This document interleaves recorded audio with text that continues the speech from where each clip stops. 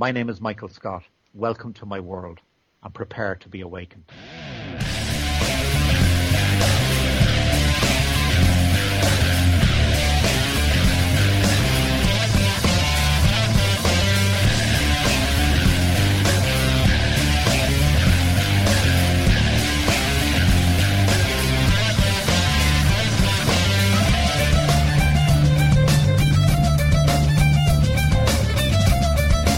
This is episode 18 of Awakenings. Hi, I'm Jamie. Jeff. Sean. And Chris. And welcome to episode 18. We have lots of news and an entire book to predict, so I think we're going to jump right into it. Lots of stuff's going to happen. 18? Episode 18, does that mean we've been doing this for 18 months? Yes, it does. Yeah. Wow. That's crazy. A year and a half. How about that? Time flies. Yeah, absolutely. Predictions? We doing predictions this episode? Predictions. I don't even know that I'm prepared to do that. There's a book coming out? Well, I can make predictions, but Of what? I expect any of them to be right. Yeah, we're trying to make correct predictions, right? Yeah, because you know what? You know how Where's you the guys, fun in that? you know how you guys pigeonholed me last year. I got messed out of defending myself at the reveal there for the episode for the predictions. You guys just tore into me and kind of left your guys' predictions alone. So we'll see if we can fix that this year. Yeah, whatever. I'm with Chris. What we got on the news front? We got brand new layouts on the portal and the forum. Absolutely, the portal and the forum have been necromanced. They have. Dun, dun, dun. They look Dun, dun, awesome. dun. I hope you guys like them, though. Really, I mean, you know, we and you know, on that as well with the necromancer theme, we also opened up the alchemist theme. If you guys haven't seen that yet, you can click on Four the wonderful alchemist. choices. Yeah, all four are open now. And, you know, it takes quite a while to do all of that with the coding and the collaring and all that stuff. So we hope you guys enjoy the new collars. Absolutely. They're awesome. It was a nice surprise when I logged in. Yeah? Yeah. Mm-hmm. Cool.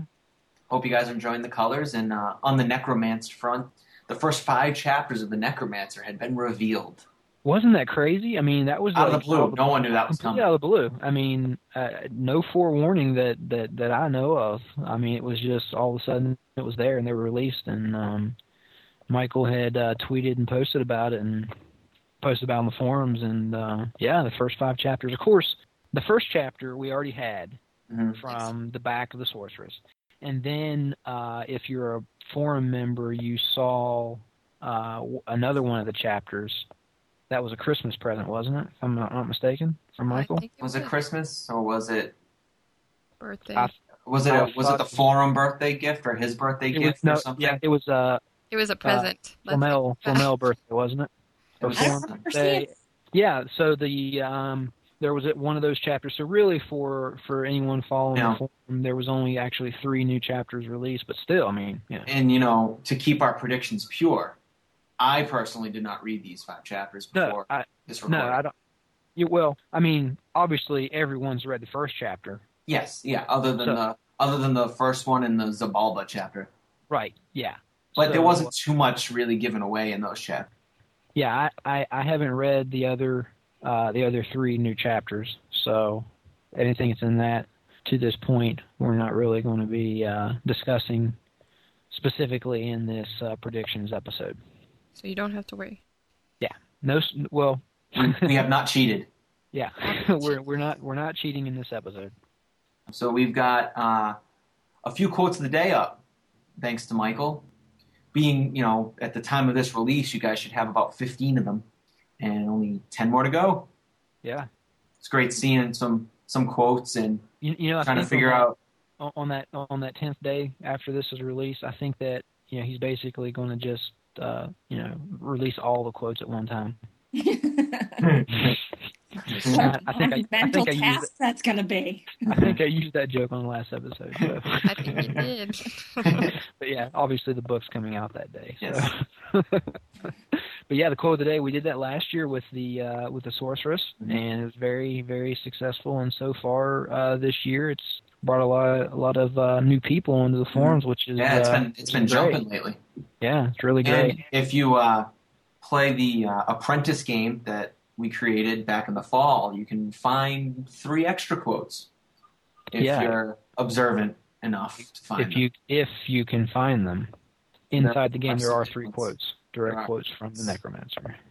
Now that we've got some new forum members, hopefully we've got some new listeners. So if you haven't played The Apprentice yet, you can find it on the main site at flamels-immortal-portal.com, and you should play it. It is awesome. It is. Also leading up, what else we got leading up to the Necromancer release? Actually, it should be released in the next day or so, right? I think it comes out on the 18th. Michael is re-releasing The Death of Joan of Arc. Yeah. Which he had released back at Christmas time for the 12 days of Christmas, I think he left it up for. And you can register for that on the main page. You can find a link for it on the forum and the thread for it, I believe. And it is going to be members only. And if you go to flamels-immortal-portal.com, you'll see a link for it, and you can also pre-register for it to make things easier. I think there's actually a news post for it. There will be. Yeah, there definitely will be. By the day, probably on the day this podcast comes out, we'll have a news post there with a link to the forum, not actually to the login. And then you have to be a forum member to be able to read the story. Which, I mean, if you're listening to this podcast, you're not a forum member. I mean, that a lot of stuff goes on in the forums. You guys don't even know if you're listening to this and you're not a forum member. Just so much stuff goes on there that you really need to be a forum member. And all you got to do is put in your username on the forum and your email address you use to register that username, and one of the admins will approve it if it matches up. If you registered last time and you want to read it again, do you have to redo it? No, it's still in there. Yep. And if you're not sure if you were registered last time or whatever, if you put your username in and your email address and you try to log in, it will just say, it'll say, approve, come back on May 18th to read The Death of Joan of Arc. Yep. So that is the next big one, and we got a game. Oh, we did? Online game, yeah. Yeah. We got the Necromancer game. We're going to save too much talk on that for next month, but for our next podcast, we're going to try to cover it. It's probably going to take us that long just to beat it with this 10 clicks a day. It absolutely will take us that long to beat it.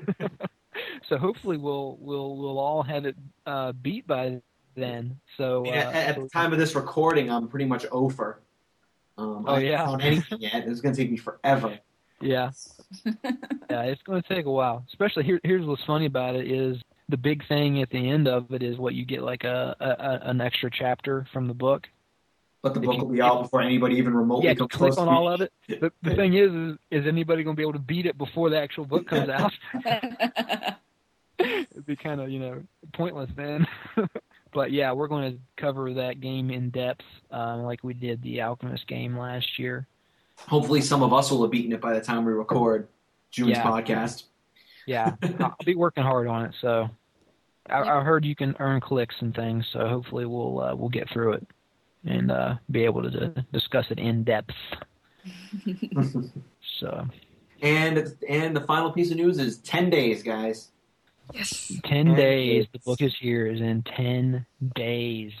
Unless you don't live here. If you don't live in the U.S., oh well. Yeah. Don't be mean. Oh, that was mean. You know what? Just go to Amazon.com and buy it online. You don't have to wait.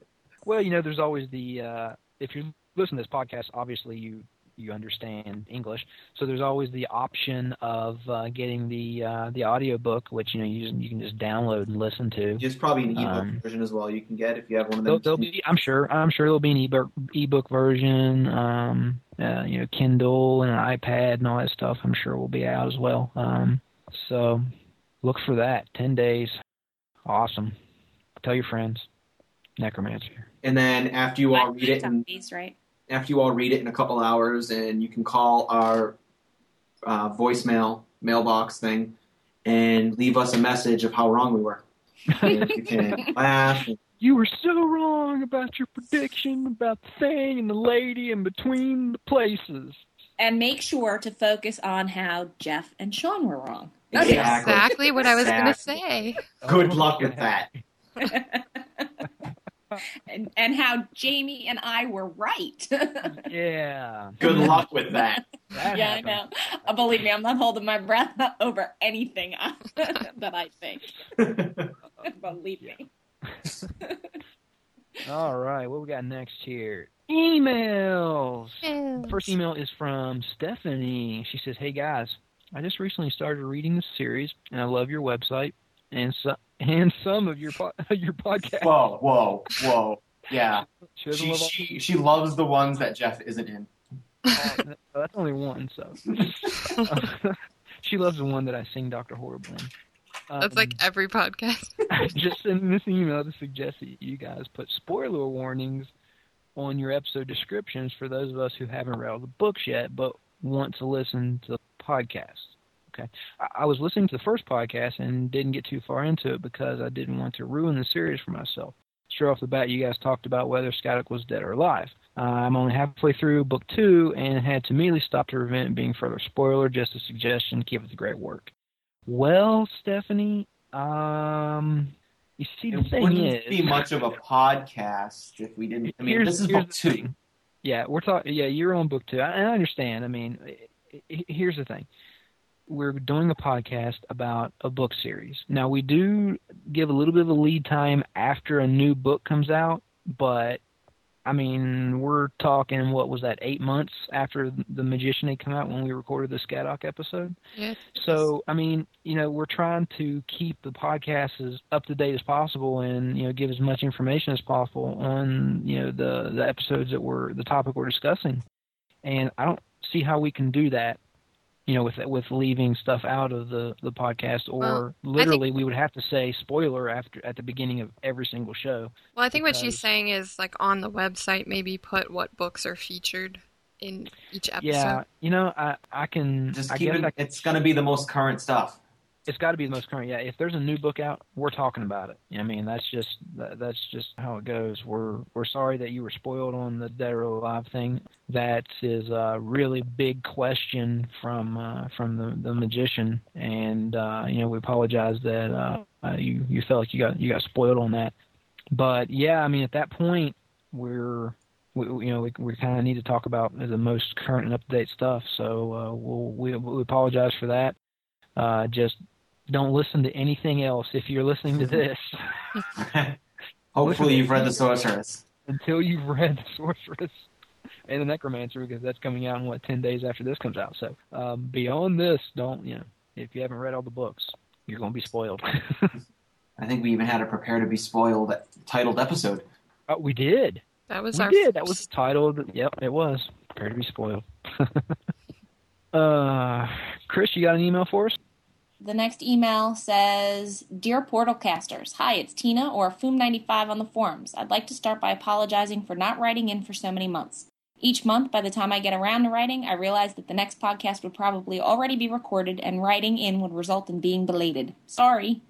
Also, congrats to Brittany for being on the show. It was really cool to have her on. I'd love to see her again.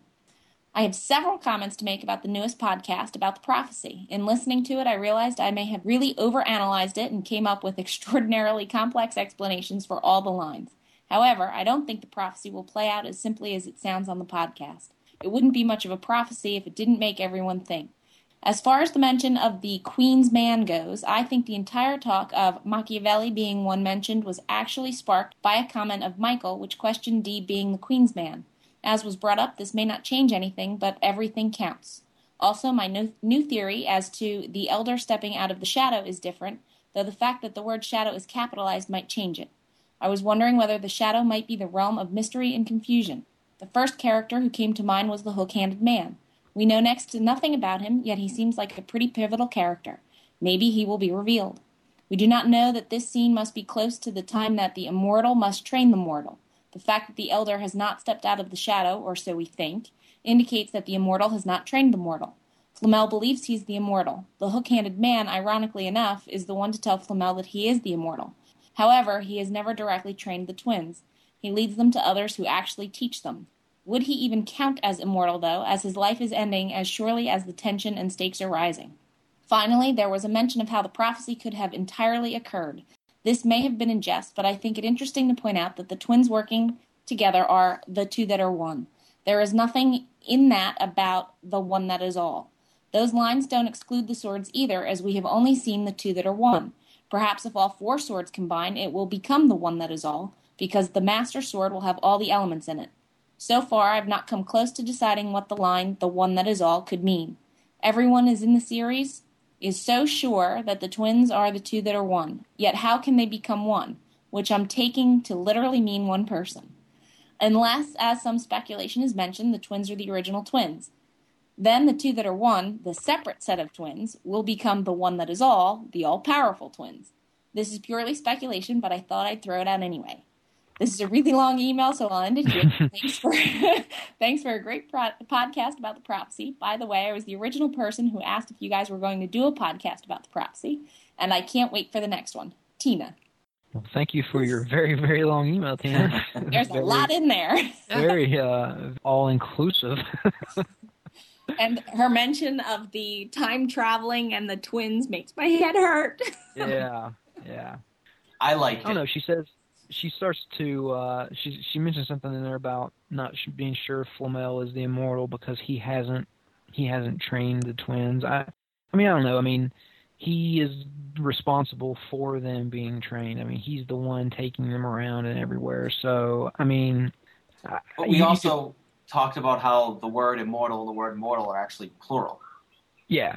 The race of immortals must train the race of mortals, and then in which case that doesn't really matter. Exactly. So there's so many different ways we can take it. And I don't think did we do it very cut and dry? I didn't think we ended up with it being very cut and dry. I didn't think we did. And I mean, I brought up that jesting. It wasn't jest about how if the prophecy could have entirely occurred already. I mean, I did bring it up in jest, but it was just brought up to the point of we have no idea what this prophecy means. Right. And I think it's going to end up being when we look back on it. Wait, that's what this meant. That's what this meant. That's what this meant. Just like every other prophecy. Exactly. Or we'll have to look back and, maybe it's never going to be spelled out. I mean, we'll be done with the 6th book and still be arguing about it. We'll still be doing like the whole Nostradamus effect thing, I mean, we could still be doing that. It's maybe never spelled out, directly through the whole series. We may never find out. Okay, moving on. What do we have now? Let's see. Now we have not 1, but 2 answering machine calls. 2? Whoa. Yay. 2. Our mailbox is going to get full. I know. Okay. Well, wow, that's awesome, really. Did Fuzzbin meet the challenge? I don't know. You'll have to wait and see. Oh, come on. Okay. Can't nearly be as good as the French accent that I used in the original intro to this podcast. Yeah, Jamie, you need to go back and re-edit the original podcast and take Sean's thing out and put Michael's in on all of them, and I'll re-upload them. Please tell me you're kidding. No. Why? I'm kidding. Okay. He was just insulting me. I was insulting Sean. Yeah. I thought you were creating more work for me. Creating more work for Jamie and insulting me at the same time? Awesome. Oh, boy. Okay. This is a new thing for us. We haven't had 2 calls in 1 month before. It's awesome.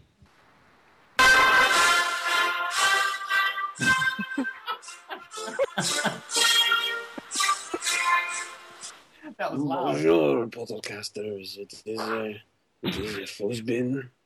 I'm calling in as has been requested by the American Sean.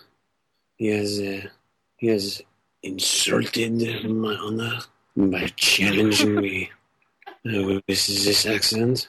So I'm calling in. I'm also here to comment on the stories. I like to try and enlighten the Americans. They are not always so smart. Anyway, in the last podcast, you had mentioned that the swords, the element, they were Archon technology. Anyway, when Josh But Josh is in the Stonehenge, which is also as Archon. Unfortunately, not in France. The book says that he glimpsed Semnonos shining and beautiful, without his horns, dressed entirely in white, standing in the center of a circle, a simple, undistinguished sword held high in both hands. This is very similar to when Monsieur D, another Englishman, fuses the two swords back into the singular cloud, but to create the book is a single, ordinary-looking sword. I think it might be the same. All right, that's it for now. There's the French, and fuzz out. Thank you. I couldn't understand half of that. But it was awesome. Yeah. Well, I don't know if that was better than mine. Yeah, I don't know. I don't know. It's hard to tell. I could understand. I don't think there's any basis for comparison there. They are in two totally different leagues. That was Neither of which is necessarily good. But thank you for that. It was awesome. Yes, that was. Thank you, Fuzz. So Appreciate it. what was Archon technology? The sword. Yeah, the sword is in Stonehenge and Carnunos. I don't know. Maybe you'll have to translate that into an email for us. That's a French guy with a mouthful of marble. All right. So we what's our next call we got? Next call is for a listener I don't think we've heard from. His name is Randy. Okay, great. Awesome. Hey, I'm Randy, and I just got the iPad, and I was wondering if Michael Scott or any company would put the books on the iBook app. That's it. Did he say iPad? Yes, the iPad. Oh, okay. Yeah, now it's an interesting question, Randy. Thank you very much for asking that, because I think we actually do have an answer, do we not, about that, Jamie? Did Michael address that on the forum? Oh, here we go. Find it. Do you know if your books will be available to buy on the iPad? There we go. Really interesting question. The answer is I do not know. Random House, who published the Flamel series under the Delacour imprint, do issue the series in digital formats, but I am unsure about the new iPad, possibly because it is so new. I did read online recently that the initial book offering will be small. Michael. And there's your answer, Randy. Now, the iPad can't just take in a normal PDF like any other e-reader. Oh, are you kidding me? Who makes the iPad? Oh, yeah, that's right. Never mind. Are you kidding me? Good point. No. If it's not in the perfect Apple format. No. No, you have to buy it through the Apple app, the book app. So, yeah, there's no porting over of, like, PDF, ebooks, or, as of right now, per Michael's post there, he's got no control over whether it's going to be offered on the iPad. And generally speaking, the authors don't have much control over the piece at all. No, not usually. So, if you're really interested in it, Randy, you may maybe even drop an email to Random House about it and see if you can get a response from them. And, hey, if they get back to you with some kind of an answer, let us know. And we'll let everyone else know. Exactly. Thanks for calling in, though. Appreciate it. Great question. All right. So the next thing, I was perusing our Facebook group, Flamel's Immortal Portal. Perusing. Great word. Flamel's Immortal Portal Facebook group. If you are on Facebook and you're not in the group, join it. It's a great group. The link is off of the main page on the portal, the Facebook icon. Click right on it. Takes you to it. Mm-hmm. And while I was looking at the wall of the Facebook group, I came across a post that I enjoyed reading and would like to share with everyone. It is from Rebecca Chapin, I believe is her last name. If I mispronounced that, I apologize. It says, "So I was just talking to my dad about prom when I suddenly thought to myself, wait, prom's on May 15th. That's when the last podcast before the Necromancer comes out. So I had to make a mad dash for the calendar to make sure it was a Saturday so prom wouldn't interfere with listening to the podcast. Smiley, LOL." Well, I think we should release it at about 7 p.m. Exactly. 7 p.m., 7:30, 1 p.m. so that she has to take her iPod into prom with her to listen. I'm sorry, that's dedication right really. there. That's dedication. We very much appreciate that. That's very very flattering that you would check on that. Yep. It really is. Well, wait. Now here's the other here's my question. What if it was a Friday? Would you have gone to the prom or listened to our podcast? Ooh, good question. I'm thinking we would have lost that one, but I don't know. Alrighty. So we had a poll, and it was, who do you think is Machiavelli's elder? Now, that's much debated question on the forum. Yes. Now, we couldn't do like our main poll where Michael gave us one of the real answers. So we don't know if any of these are correct. So we had to throw in the all-encompassing none of the above, which won drastically. The ones that were that we did use were some of the more popular ones from the forum discussion. So I mean, it's not like we just guessed and threw them on there. I mean, we went through the Machiavelli's elder discussion, and we grabbed what we felt were the top most discussed ones. Well, and didn't Michael say that somebody had guessed correctly? Oh yeah. He did. He said it has been. And there were several others. We didn't, there wasn't just these three that were discussed. So these three top, and then threw in a none of the above just to cover everybody else. Exactly. So I apologize if your thought didn't make it, which obviously 51% of the people who voted we missed.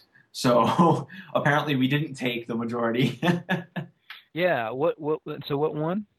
None of the above. None of the above won. Drastic. 51% of the people thought none of the above. Wow. Akhenaten or Akenpharaoh, whatever, however you pronounce it, and Osiris both got 20% of the vote, and Set got 9%. Wow. But, yeah. So we'll just have to wait and see. And speaking of the poll, what else we got on the podcast page there? QOMs. QOM. What new immortal humanity do you think we might see in the Necromancer? Ooh. Our first answer is, help me on the name, guys. No, you're on your own. Barath. Yeah. He says he's from California, and his response is Virginia Dare. And, she's been mentioned in the book before as being a, mistress of air, right? And is it D or Machiavelli? Machiavelli thinks talking to his elder. They're trying to figure out where Flamel might go. And they say that they think that she killed her elder. Very interesting. So that would be very cool to see how that whole deal works there, with the whole immortality and elder no longer being around stuff. So yeah, I would like to see Virginia Dare. I agree with you on your response. So our next QOM comes from Jess in Belfast, Ireland. Hopefully the volcanoes aren't interrupting your day-to-day life, Jess. Anyways, her response is, I reckon it'll be Virginia Dare. We were given the clue about meeting the immortal who killed their elder, and in one of the books she is mentioned, and it said that her elder is dead and that Machiavelli thinks she killed him. Well, that's my theory anyways. So, same. Yeah, another Virginia Dare. So that's kind of a popular response. It might have something to do with Michael's clue. Okay, so the next QOM response. We have Elizabeth from Glenside, Pennsylvania, who says the person who created the Mayan calendar. Interesting. Okay. Do we know who that is? I bet you it was a Mayan. I'm guessing. Thanks, Sean. Yeah, I'm on top of things. Elder, maybe? Oh, no, it says immortal, right? The question was immortal, so... Yeah. I don't know who that is. I mean, is in Mayan lore, is there even spelled out? Bob. Yeah, Bob. Elder? As far as I know, as far as I remember from my studies in that, it is not pinpointed to any one person. So... Right, so no. But he just ran out of room on his stone, so now we're all going to die in December. Exactly. Yeah, you know what probably happened? They're supposed to turn the stone over, and then the next. There's even more on the back. The next cycle, the calendar's on the back side of it. They just haven't turned it over yet. You know how when you get a month done and you flip the calendar over? I mean, that's all they got to do, just turn the stone over, and there it is. That or they ended it on, intentionally and are going, let's see what people make of this. I'm bored of this. I don't feel like going any further. I'm done. I'm done. My wrist hurts. My wrist hurts from all this carving. They couldn't find a stone big enough. That's it. The little chisel. They were down to the point and didn't have another one to keep going. Absolutely. So. All right. So let's get into the meat of this. Yeah. What do we? Who wants? What's this who wants podcast to go about? first? Yeah. What are we doing? What are we doing? What are we here for? Predictions. That's a whole nother question, isn't it? Predictions. Awesome. I think a book will come out on May 25th. It's a good prediction. I think you might be right. And you know what? Stuff's going to happen in it. Stuff. Awesome stuff. And it will give us more stuff to talk about waiting for a book that will come out around the same time next year. Yeah. I'm guessing we're going to start out around Aunt Agnes's house. It's just a theory. Got a feeling. You know. And some weird car is going to pull up in front. Yeah. With an Asian guy. In it, but it's not. You think the Asian guy's an immortal? I think he's a jerk. Sure, absolutely. I think he's a jerk. Well, he's very rude. I will give you that. He's a big meanie. He's a big meanie. He broke that old lady's walking stick in half. Poor thing. How's she going to get around now? So, I'm going to do this the way we did this last year. I'm going to start off by asking the portal casters some questions. So, question number 1, which was a big thing at the end of The Sorceress. Will Scatty and Joan get back to present day? What do you guys think? In the Necromancer? In the Necromancer. No. I'm thinking it might, the way it'll end sort of, maybe they might get back by the end of it. Yeah, I don't know. If it happens at all, it'll be very, very, very end. But Yeah. I don't see it I don't see it happening in the Necromancer. I do not believe so. I don't either. I think we'll see them and we'll hear from them. Maybe. See, I just hope it doesn't go the way of Scatty and Dagon, because we all were predicting a fight scene. Yeah, and it was just like, no, I'm good. It just kind of went away. Yeah, we fought for a bit, and then the tide washed me ashore. But on that note, there's the whole they can't just be in the past. It doesn't work for me. Yeah, well, I mean, wherever they are, we don't 100% know. You know, obviously where they are. We know where they think they are, but I mean, you know, we've thrown out all kinds of theories about when we said last year that they were, you know, not actually in the past, that he transported them to a shadow realm that was built to look like the past, or, you know, things like that. Because you can't be trapped. Because you can't be trapped in the past. That doesn't make sense to me. If you're immortal, that's correct. If you're immortal, But they can die. They can be killed. Mm-hmm. So, and you know what? I mean, still, to say that they could just sit in one spot for, 5-10 millenniums, or how many ever years we're talking here, yeah. I don't see that happening. Well, no, of course that's not. They're not just going to sit there. When I posted that on the forums a while ago, but it was just theoretically. It was theoretically speaking, if you get sent to the past and you stayed in one spot and didn't die, right, you would be there right away. Like relative to the people in the present. Exactly. You would have never left. But they could have went to where you are at any time in their past, and you would have been there. Exactly. So regardless, they're in some kind of alternate past. They're not in the present day's past. Like, that doesn't hold water for me. I think you're probably right.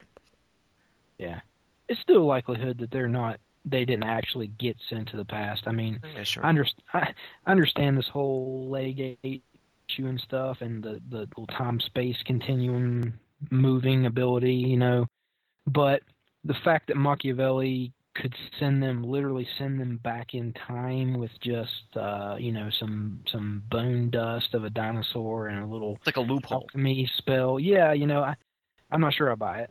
I can see him sending them somewhere in current time frame, but actually sending them back in time via Legate, I don't know. Because think about it, if elders could do that, if it was possible and elders could do that, I mean, wouldn't they jump back to Danatalis and make sure the island didn't fall? You know what I mean? And of all, like, Machiavelli just happens to know this loophole, and he's the only one ever. Well, who's to discover. to say there aren't consequences for what he did? I mean, maybe that's why the elders don't do it all the time. I'm sure if that's really what. Well, but even that, I mean, their whole time that they're trapped in Shadow Realms or wherever they are right now is spent trying to get the book to do this get these final summons so they can come back. So yeah, I think they wouldn't mind taking a risk, sacrificing, some. They could send. Why not send D back? Yeah. They don't care about risking him. Yeah, I'm not sure I buy the whole time jumping thing with the Legate. So they may be in a Shadow Realm, they may be who knows where, but I don't think they went back in time. It's just my opinion. Will we get that answer? Yeah, I don't know. I don't see him coming back to the group. I don't know. I'm gonna be contrarian, and I'm gonna say I think they did actually go back in time. I think like Jamie does, that there's probably consequences that you can't predict, and that's why the elders don't do it. I think they were sent back in time, and I think that we're gonna see them much earlier on in the Necromancer than anybody thinks. Oh, I think we're going to see them. There's no doubt in my mind. I mean, they're going to get back to the present. Okay. Now, so then, are they going to be brought back to the present, or are they just going to wait it out? I think they're going to be brought back. I would agree with to the present. See, I think if they're going to come back to, we'll call it the present for the sake of the conversation, but I think they're going to be brought back as well. I don't think they're going to make their way back. And I think Scatty's twin is going to have a lot to do with them being brought back. I think Jermaine is.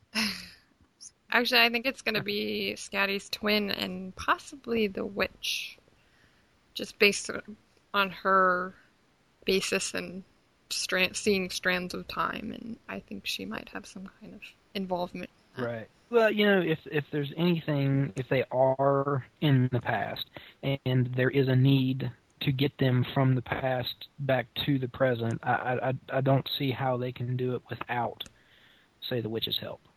Or Kronos or someone, yeah. Or Kronos, yeah.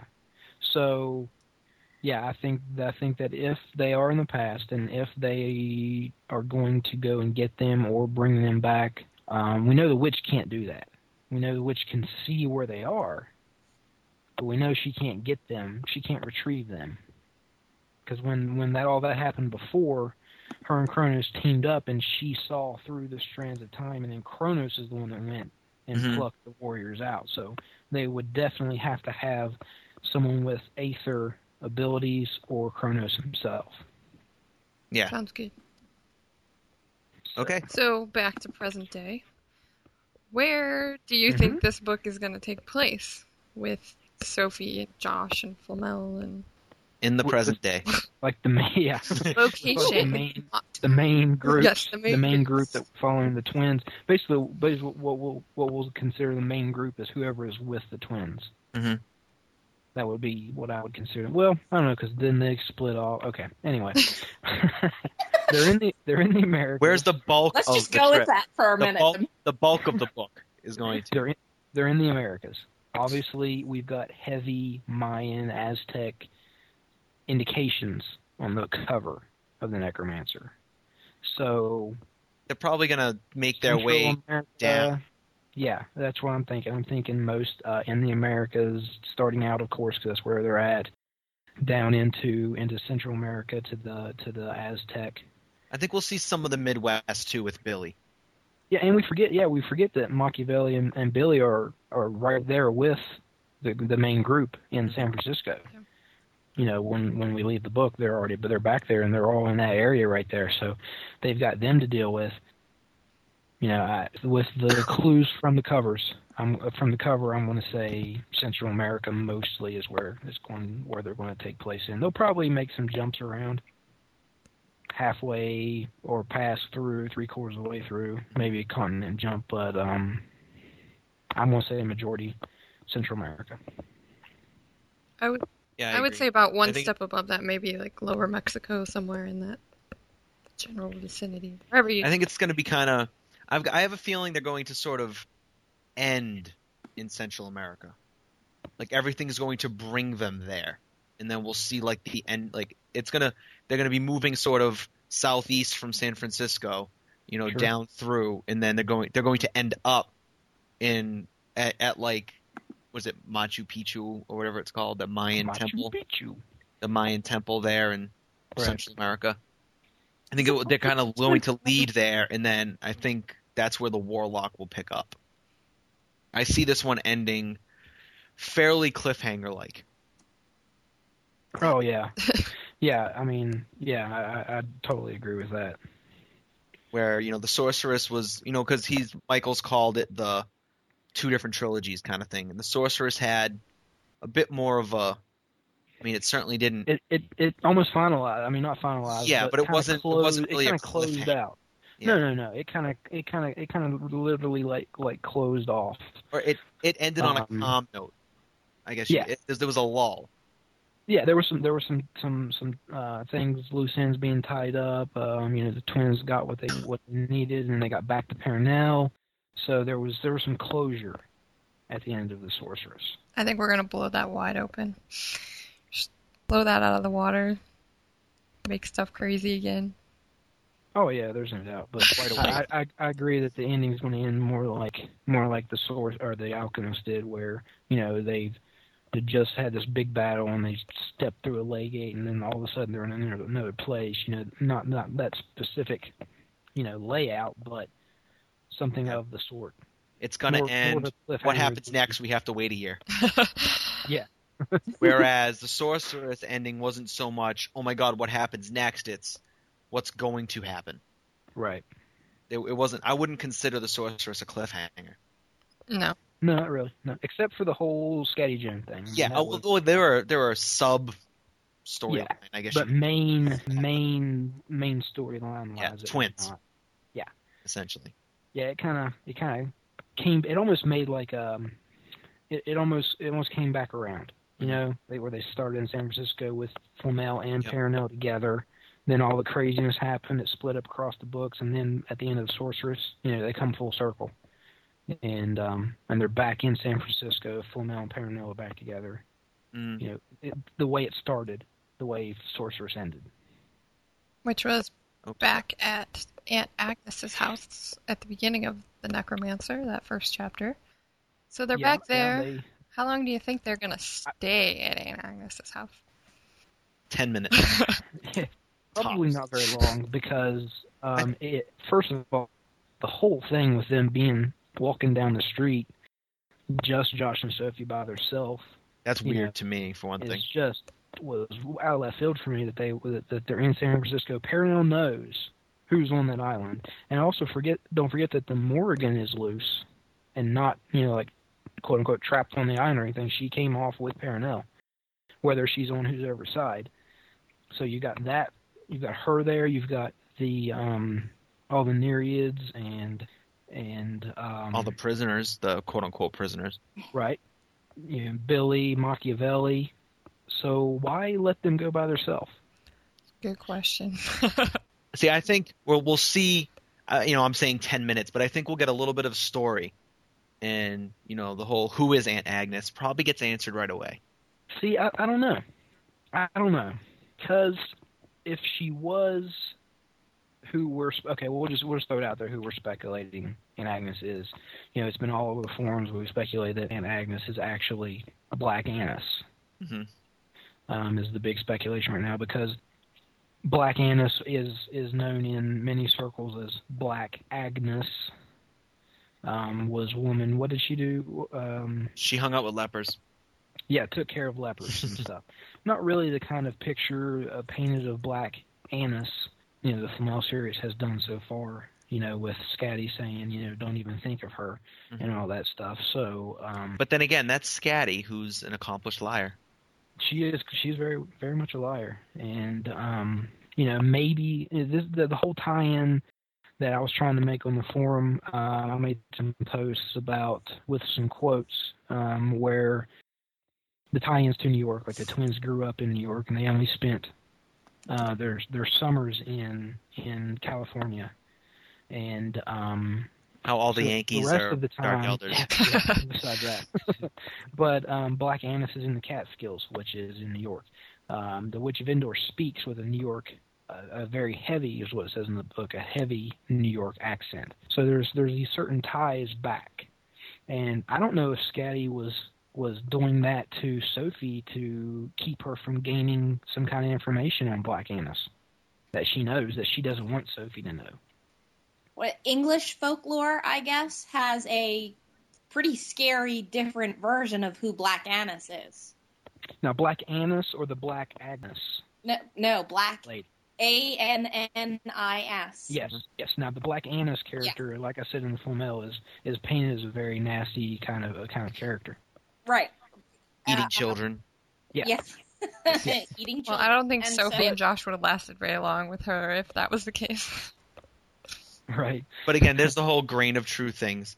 Sure. But it's also one of the things, okay, so we know, okay, we've seen many situations where Scatty has lied. Yes. We've caught her in the lies, as it were, between King Tut and a few other places. Her age. Her age. So, but it's not that I still trust her, I guess, is a way to put it. And it's more, maybe it's better that the twins don't know who Aunt Agnes really is. And that was kind of my point I was saying because maybe she Scatty, can't protect them as well if they know. When Scatty stopped her from using the witch's memories to think of Black Annis, I think she was actually interceding in trying to keep her from figuring something out, maybe. There's holes in the witch's memories for Sophie, and, maybe they're put there on purpose or not there on purpose. Yeah, I don't know if I buy the whole Black Annis is Aunt Agnes thing. I mean, there are some clues in the book that she was left at the altar and that, Josh has the impression that she was once this probably really beautiful woman. And I've tried doing some research into like similar names, and I haven't found anything historically, but I kind of like to think that she might just be this character from history, not necessarily somebody from mythology. Well, the thing about it is, Michael very specifically has said, look into the name of Aunt Agnes. Yep. There's something there. And the only thing that we can derive from what we know about her is the Black Agnes connection. So that's kind of what I'm running with. Yeah. And the other big thing is she's not really their aunt. Yeah.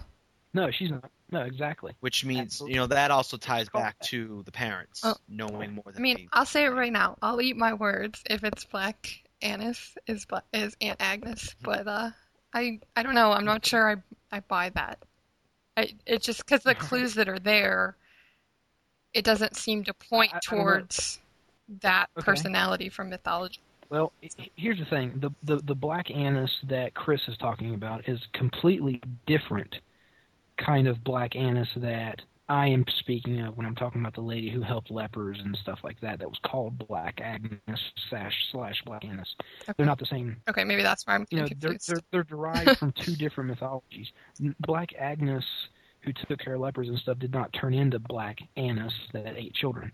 There's two different mythologies there. Okay, so maybe that's where I'm getting confused. I don't think it's the one from mythology. That's what I'm saying. Maybe it is the same person, but it's kind of like, maybe she probably didn't really eat children. It's that whole grain of truth thing that, I keep coming back to that on the forums, and it's, maybe she fought against one society where one group of people would see her as this evil person and another group might see her as a good person. Right, their perception. Yeah. Their perspective of the situation. Exactly. There is also a character, Black Annis, and a link to an Irish legend and the marriage of Sir Gawain, which then has links to... Oh, jeez. Yeah. It all comes full circle. It does. And that particular character is someone who words used to describe her is gentle and beautiful, and yeah. So maybe that's who it is. And that's some interesting reading, and quite frankly, I'm having trouble keeping all of the different very Irish names straight and who's who in trying was that an Annis or was that an Agnes? It's actually A-E... Oh, wait a minute. You know what? Depending on what version, what translation you read, depends on how it's spelled. Right. But was it Agnes or was it an Annis? It's referred to as Black Annis as well as Gentle Annie. Okay. A-N-N-I-E. So which would also be a twin. I was just trying to figure out if it was referencing the name Agnes or the name Annis. That was all. Right. Yeah, I'm thinking there's something more, obviously, with Aunt Agnes than what we have seen so far. So there's definitely something there. Those are the only tie-ins that I could find with her. So the only thing that kind of goes against it, and just to put it out there so we don't get accused of missing the point, is if it was someone like Black Annis, who's obviously known because, Perry mentioned, she's mentioned by people, and everyone else was like, no, and the witch knows her, and but when Aoife walks in with her Japanese bodyguard, Aoife doesn't even react to her.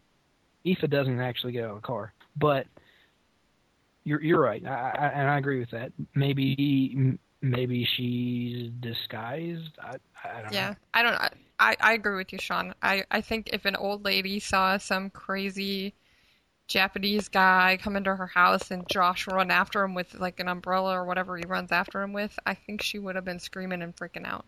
I don't know. That's kind of the old lady vibe I'm getting, but she kind of just stands there. It's like, Josh, what are you doing? So right. But yeah, so it's kind of like, there's she's not scared of the guy, so obviously it doesn't affect her. So there's something more there to her than just this old lady that watches after Josh and Sophie when their parents are gone. Now, I don't know, do you have a question in the future, Jamie, on Aoife's bodyguard there? Yeah, who do you think it is? I think we do. Yes. All right, so we'll wait. I'll wait then. Go for it. Who do you think it is? Later. Oh no, I don't know. I was just gonna put it out there. I think he's someone. It's a Japanese guy. Yeah. Good job. Japanese guy. Thanks. That's such a Bruce Lee. He is a Japanese guy. Bruce Lee. Now, do you think the twins are gonna follow this Japanese guy and Aoife? I think they'll eventually go with Aoife, but I think there's going to be a conversation first. Oh, there's going to be Flamel and Paranel getting there before they're going to go anywhere with Aoife and the Japanese guy. I can't believe Flamel and Perry are far behind. They must, No, I agree. They had to go get something to meet you at. Why ever they've been separated? Yeah, it makes no sense to me. Yeah, they're not. They are very not far behind, and they're going to be on top of Aoife and this Japanese guy very quickly, in my opinion. Maybe there's a reason that they're not with the twins going to Agnes's house. It's possible. Do you think the Flamels know about Scatty's twin? Yes. I don't know. They know Scatty. They know Scatty very well. So I think that they know a lot about her. And Paranel also apprenticed with the witch, which is their grandmother. So I think they're very much aware of Aoife. So no surprises when they come around the corner, like Chapter 2 or Chapter 3. They may be surprised. They may be surprised that she's there. Mm-hmm. But I would be extremely surprised if they have no idea who she is. Now, the twins both Scatty, the twins both think it's... Of course, because they don't know. They don't know any different. So that's the thing is, how identical is she that...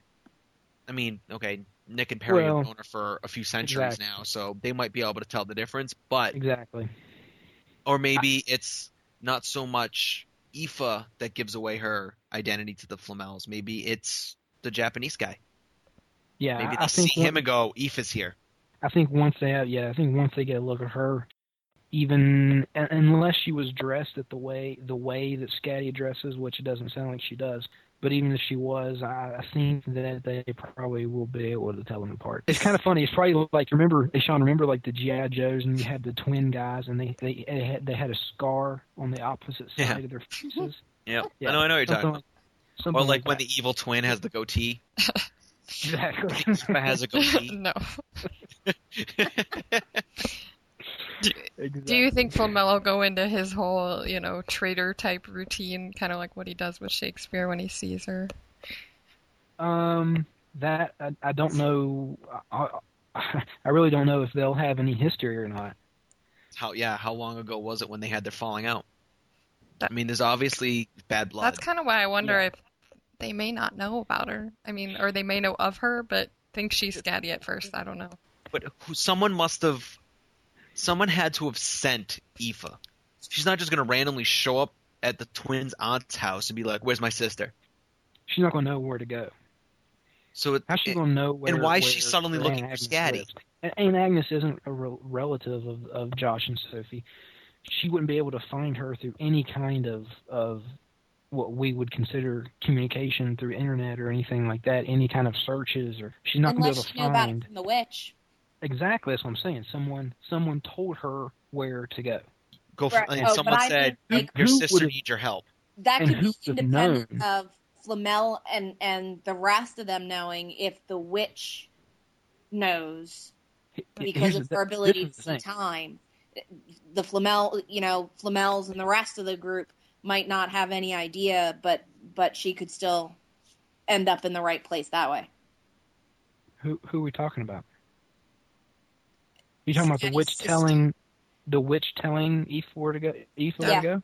Yeah. Yeah, that's what I'm saying. So someone has, like Sean was just saying, someone has sent her. She didn't just randomly No. cross Aunt Agnes's house. Someone told her where to go. But she's saying that that's I agree. independent of. I was just distinguishing that between the Flamels and any of the other folks, except the witch knowing. Like, Aoife could still know where to go and go see the twins, and the Flamels don't even know she exists because it could be solely through the witch, independent of the rest of the group. That was the distinction. Well, that was all. I see. I see what you're saying there. I don't think. I think obviously the Flamels know Aoife from way back. I do too. I agree with that. I'm just saying that there is that possibility. And there's also a thing too. Yeah, the witch. Let's say the witch sent Aoife to Aunt Agnes's house. Looking for Scatty. So maybe the witch doesn't. Maybe the witch doesn't know Scatty got sent back in time. Maybe she just knows Scatty's in trouble. Go help your sister, because Aoife shows up and says, "I'm looking for my sister." Yeah, so she doesn't know she got sent back in time, because if she got sent back in time, she knows what happened. The witch would know it. Unless she's looking for her for a completely separate reason. And that would be why all the time travel stuff makes my brain hurt.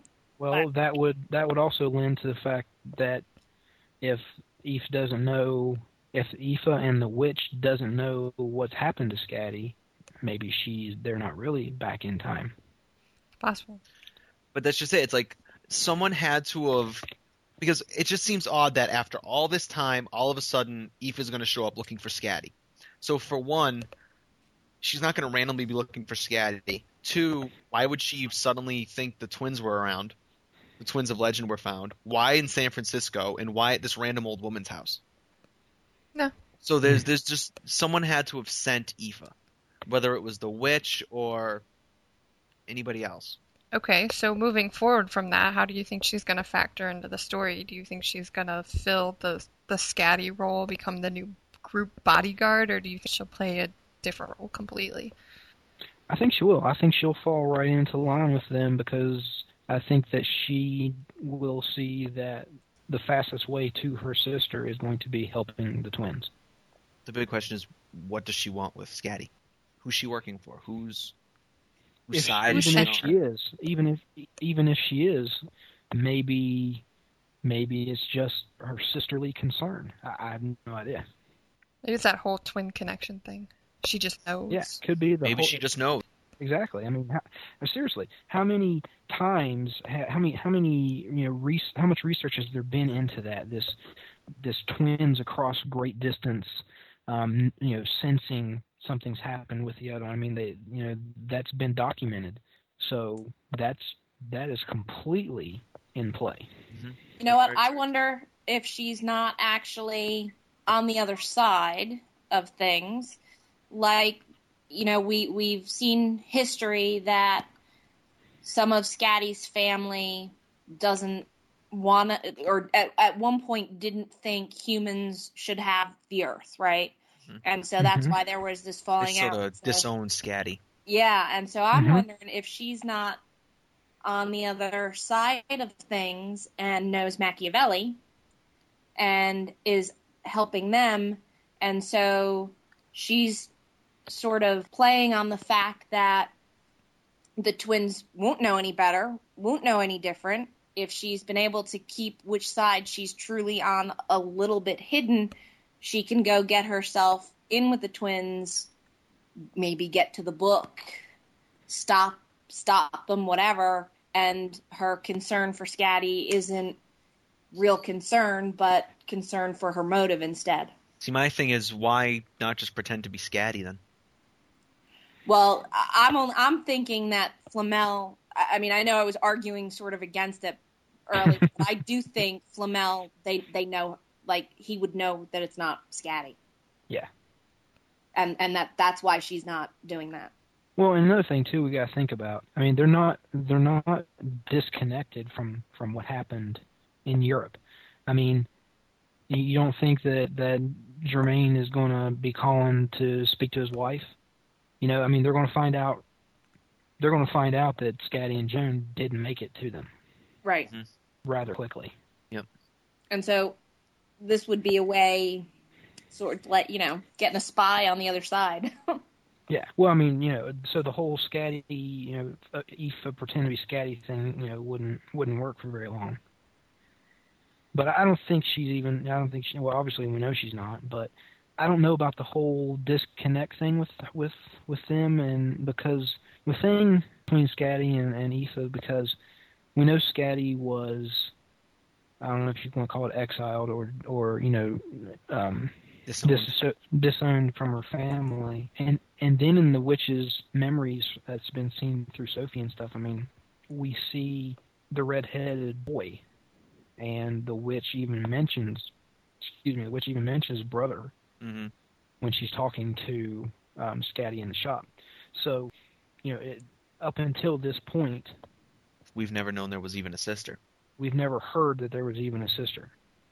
To me, I think you're absolutely correct that she stayed behind and her sister left the family and, you know, went to teach the Humani and stuff. But it doesn't mean necessarily that they're bitter rivals. And, you know, Aoife's there to fight her. You know, I think she's literally there out of concern for her twin. When Sophie sees that memory, maybe she didn't see Scatty and her brother. Maybe she saw Aoife and her brother. Thought about that.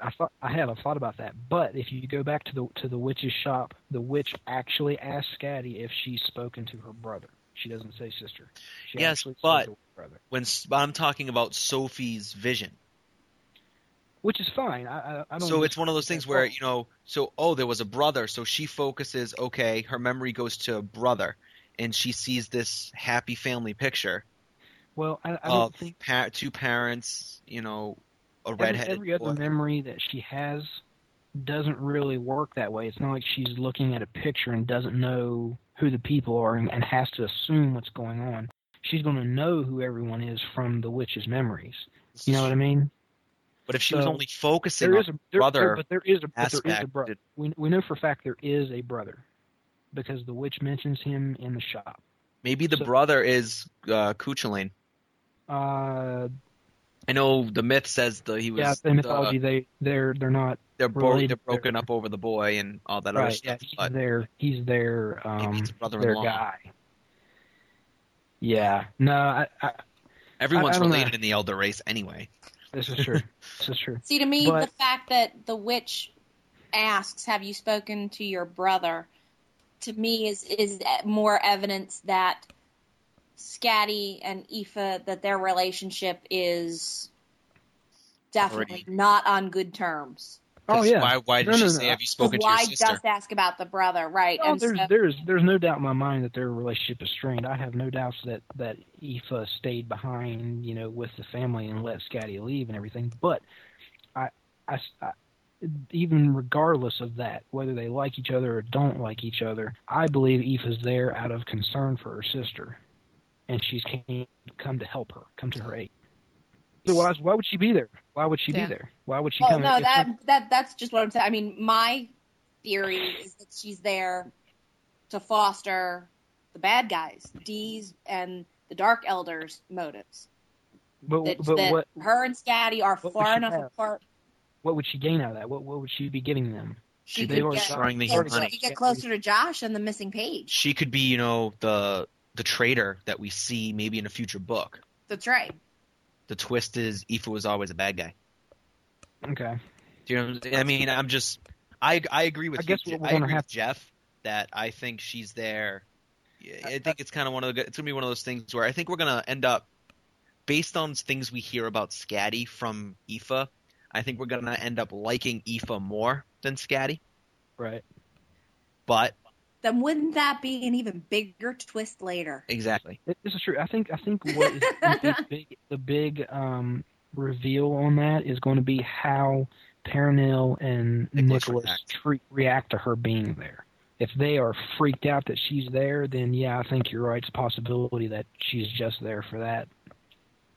It can't. I don't know. I may hang on to that regardless. I think you can. I don't think you can. But then I'm wrong about lots of things all the time. I can't say you're wrong or right on that, and you have every that could be right. Okay. Yeah. So bringing Perenelle and Nicholas back into the story, where do you think they're going to take the twins next? Do you think they're going to take them to learn more magic? Do you think we're going to see the twins learn the remaining magic? Do you think they're going to start training in other forms of magic in this book? What do you think about that? The thing right off the bat, the thing that the driving force with Nicholas is getting the twins their power and getting back to Perenelle. So he's already got back to Perenelle, and he just need his main objective is going to be getting the twins the magics that they need. Now we've got 3 books already and 3 magics learned by Sophie. Josh only has water. So they've got to find, if Sophie can't help him there, they've got to find people to train him in air and in fire. I don't know that we'll see Sophie get a magic in this book. It may be all about getting Josh's caught back up. And I wonder if Perenelle could actually teach them. She may be able to. I mean, I've speculated that she has some kind of magic over fire with the whole healing process that she did. Yeah, I know it's sorcery. She could be doing some other kind of mumbo jumbo, and that's fine. I mean, she's proven her power over air. Even though she said to herself that she does not, know enough about air magic to control it, she did waft the dung smell, to take the flies away. Even though she claimed. And she wasn't talking to anyone in that process. She might be able to teach them enough. I see her teaching them more control of the abilities they have and learning, because they really don't know what they're doing. They know they have this ability, but I see her, because she's very skilled in what she does, so I see her taking her knowledge of just magic in general and helping them control their abilities and learn how to use it to their advantage. The thing about Perenelle, these elders are scared to death of her. She's extremely powerful. You cannot tell me that someone who is so powerful and so the elders are so scared of does not hold any elemental magics, and she's just a sorceress. I don't believe that. I don't buy that. I am certain she has several elemental magics. I agree.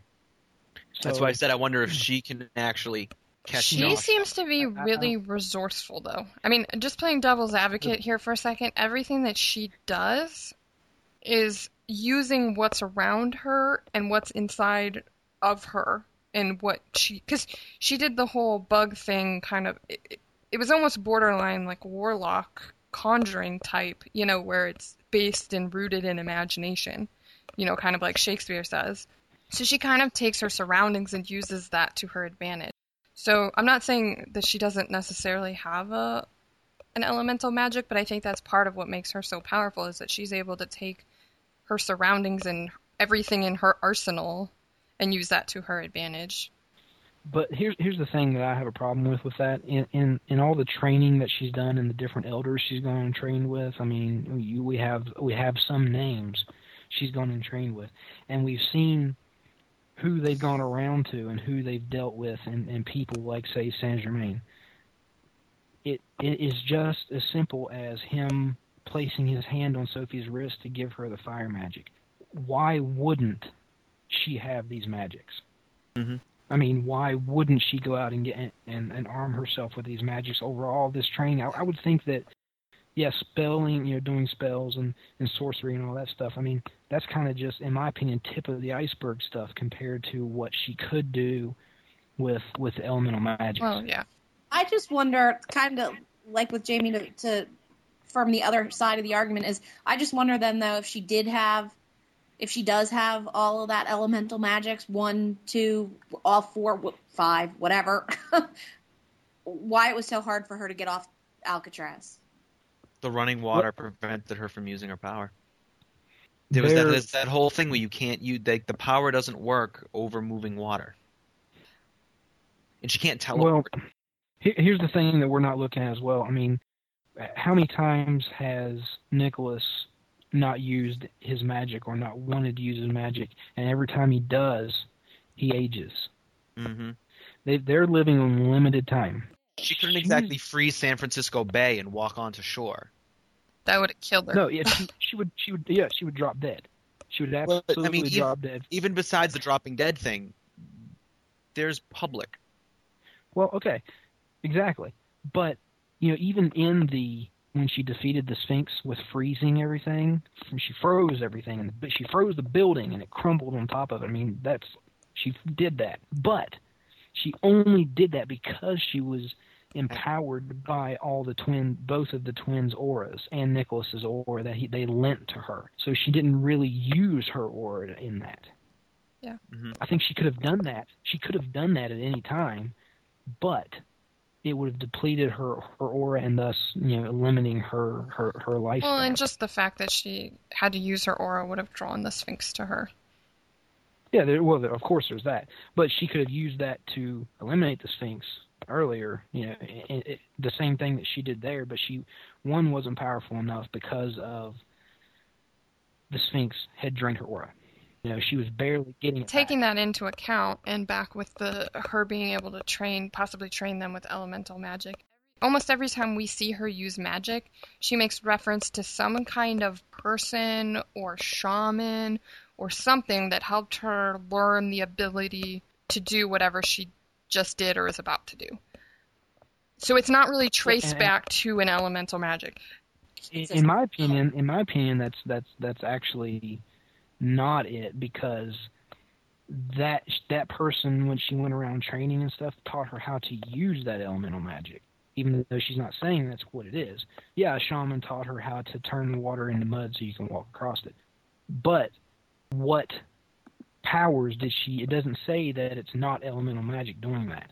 She never says that. She just said that's who taught her to do it. Well, and maybe there's a definition there as to, do you have to have the ability to manipulate the particular element, like have mastered it, in order to do spells involving it? I don't know. Probably, maybe not. Looking at it from a literary standpoint as well, there's a lot that has to happen in these next 3 books. Yes. A lot. So the easy way out is to have Perenelle say, teach the twins, because she's right there. She's now accessible.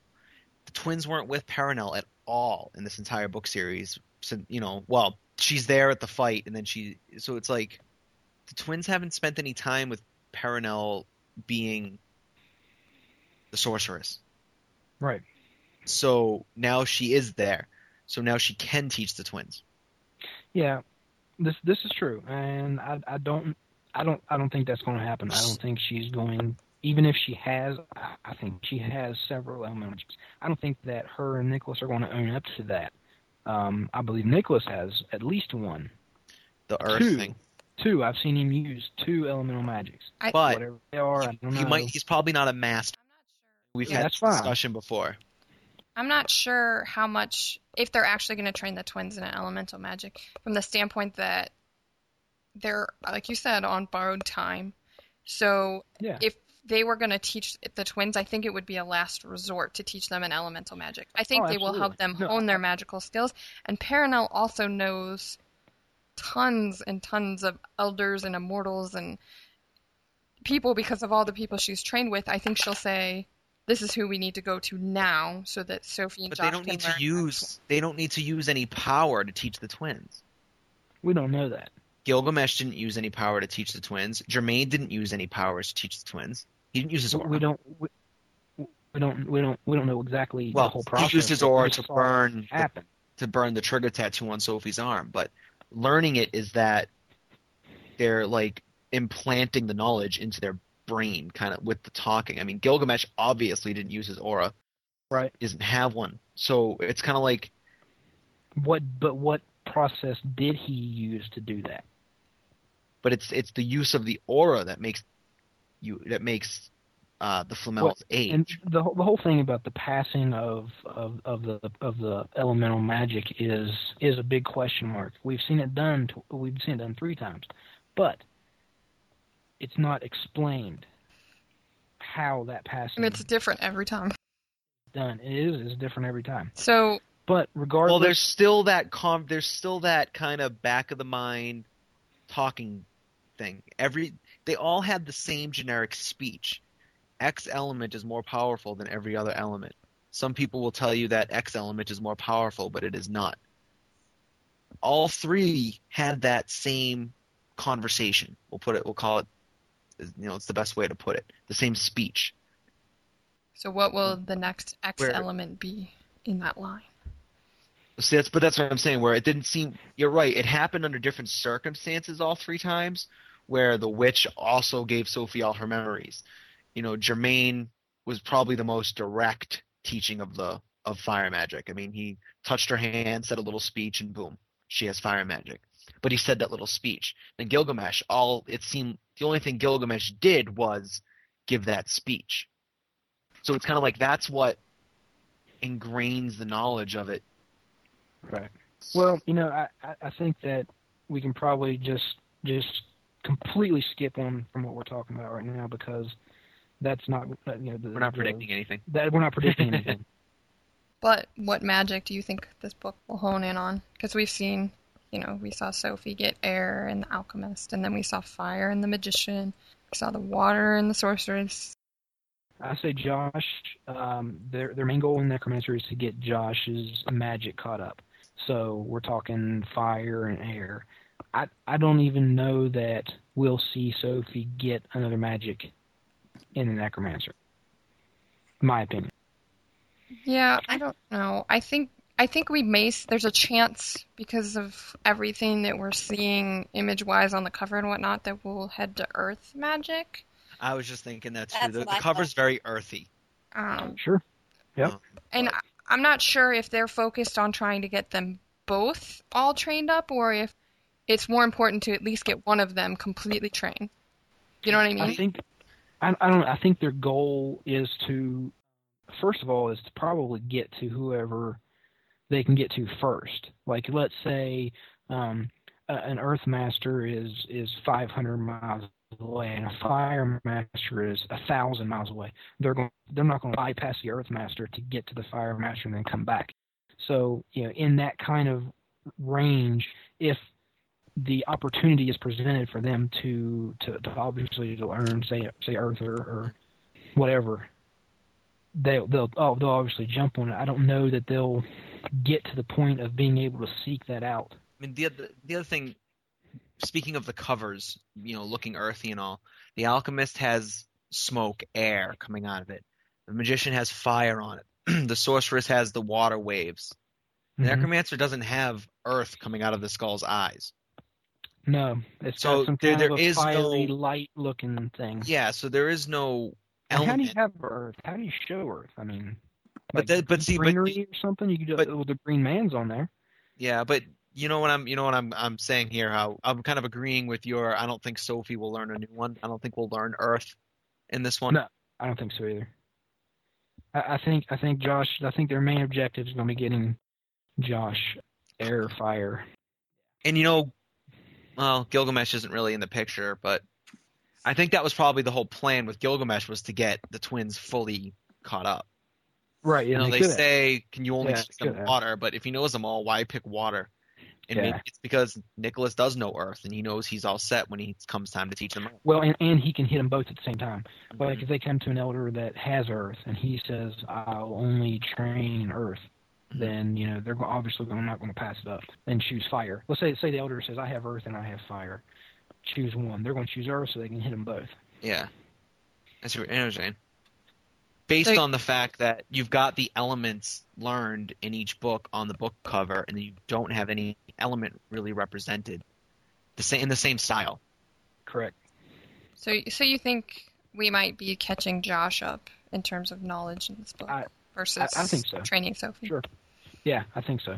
I mean, as far as it goes, I mean, she has 3 elemental magics right now. I mean, and she has the witches' imbued memories and stuff like that. So she's got a lot going on. She's pretty powerful. I mean, she's pretty. Josh is pretty far behind. Josh is slacking behind. So, speaking of Josh, and his debt to Mars, what do you think that will factor in the Necromancer? The debt. Do you think Mars will call upon his? I can't see him going back to Paris. I think it's going to depend on what his debt is. Now, if his debt is involved with going back and getting him free, probably. But I think Mars has another way that he might get free. I think Mars is not going to ask Josh for that. I think he's going to possibly ask him, because he says out front that it's a terrible thing he's going to be asking him to do. And I think it might be something to the effect that he's either going to ask Josh to kill the witch or to kill him. Does he maybe put him out of thing? He says that it's a large price. He doesn't really say it's a terrible thing. Yeah. Well, I just kind of the like way the he whole says it. But Mars I think might ask Josh to kill Mars. Because I think he's a miserable guy. I think he's sad, so. and I think the thing about it is, I think he's more driven. He's a war god. I mean, he's more driven on revenge and hatred, I think. So you've got him speaking to Dee and asking him to get Sophie to free him. So I don't think he's going to have Dee have Sophie free him so he can kill himself. You know what I mean? I think it's going to be in the. I don't think it'll be in the Necromancer. I think it'll be something down the road. Because I just don't see him going back to Paris. I think the only way this happens. What if they don't have to? Like the only way this happens is Mars. Maybe he can get Mars can get back to his Mayan temple. I think you're probably right. We don't know. We don't know what he's going to ask. No, we don't. It may be. Hey, he may come to Josh in a dream and say, "Hey, I want you to go to Vegas and put $10,000 on black." We have no idea what he's going to ask. I've got this really itchy spot on my back. It's bugging me. It may not have anything to do with freeing him. It may result. The end game in his request may be, I'm getting free. Or maybe just the revenge on someone. But with freeing him, it's kind of like he has another way to do that. He doesn't need to waste his favor on that. Because if all he has to do is put Josh or the parents or someone in a compromising position, Sophie will save him. Sophie will raise the curse. So he doesn't need Josh's favor to be free. Well, yeah, and the reason why I brought up the asking Josh to kill him is only if he can't get free. Like, if there's no other way around it, he's going to be like, put me out of my misery. I've been stuck here. I don't think that's the most out there. That's probably a far-fetched request. But I don't think it's out of the realm of possibilities. I don't. No. It's definitely possible. Do I see it happening with a war god? I mean, if we're looking at warriors in real history and stuff, I mean, the proudest warrior, the Japanese samurai. I mean, when they were surrounded and defeated, they would take their own lives instead of surrendering. So, but maybe he can't do that in the position that he's in. Exactly what I'm saying. But I don't think that he feels he's in that kind of position. I think he's got this revenge thing on his head, and he's not going to give it up. But Yeah. again, so is this going to happen in the Necromancer? It No, will which not is happen. why I said in the same respect he may have Josh go after the witch. I can't go anywhere, so I'm going to send you after her because I'm mad at her. You know what I mean? And you know what? And he's got Sophie to be able to release him, so he doesn't need the witch anymore. Exactly. Will he call upon Josh to give the favor back to him in the Necromancer? I don't know, but I do think we will hear from Mars in the Necromancer. I think we'll hear from Mars, but I don't see the twins going back to Paris. Because we don't know we really don't know what he gave him. I mean, we've got this kind of correlation between the witch and Sophie and how she gave her memories and stuff. And we know Josh, he gave him what we've seen Josh use is his knowledge of battles and whatnot. But, Mars may have done a little snaky business with that as well. Yeah. Like I think what Mars the witch did. is going to call Dee back to him at some point and be like, hey, you didn't hold up your end of the bargain. I helped you. You need to help me now. Yeah. I think we might see that in the Necromancer. Scry. We might see some scrying involved. Possibly. I think we're going to see bone casing he's in. Maybe the swords being combined and then being, Mars has held them. Maybe that can have something to do with freeing him too. Possibly. I mean, I'm so just do we think Mars will get free in the Necromancer? I think it's a distinct possibility. Yes. And the big part of that is because when he was the savior of the Humani, he was in the Central American Mayan Aztec culture. Yes. And because that's where it's taking place, that's why kind of one of the things I also said how I think it might end there.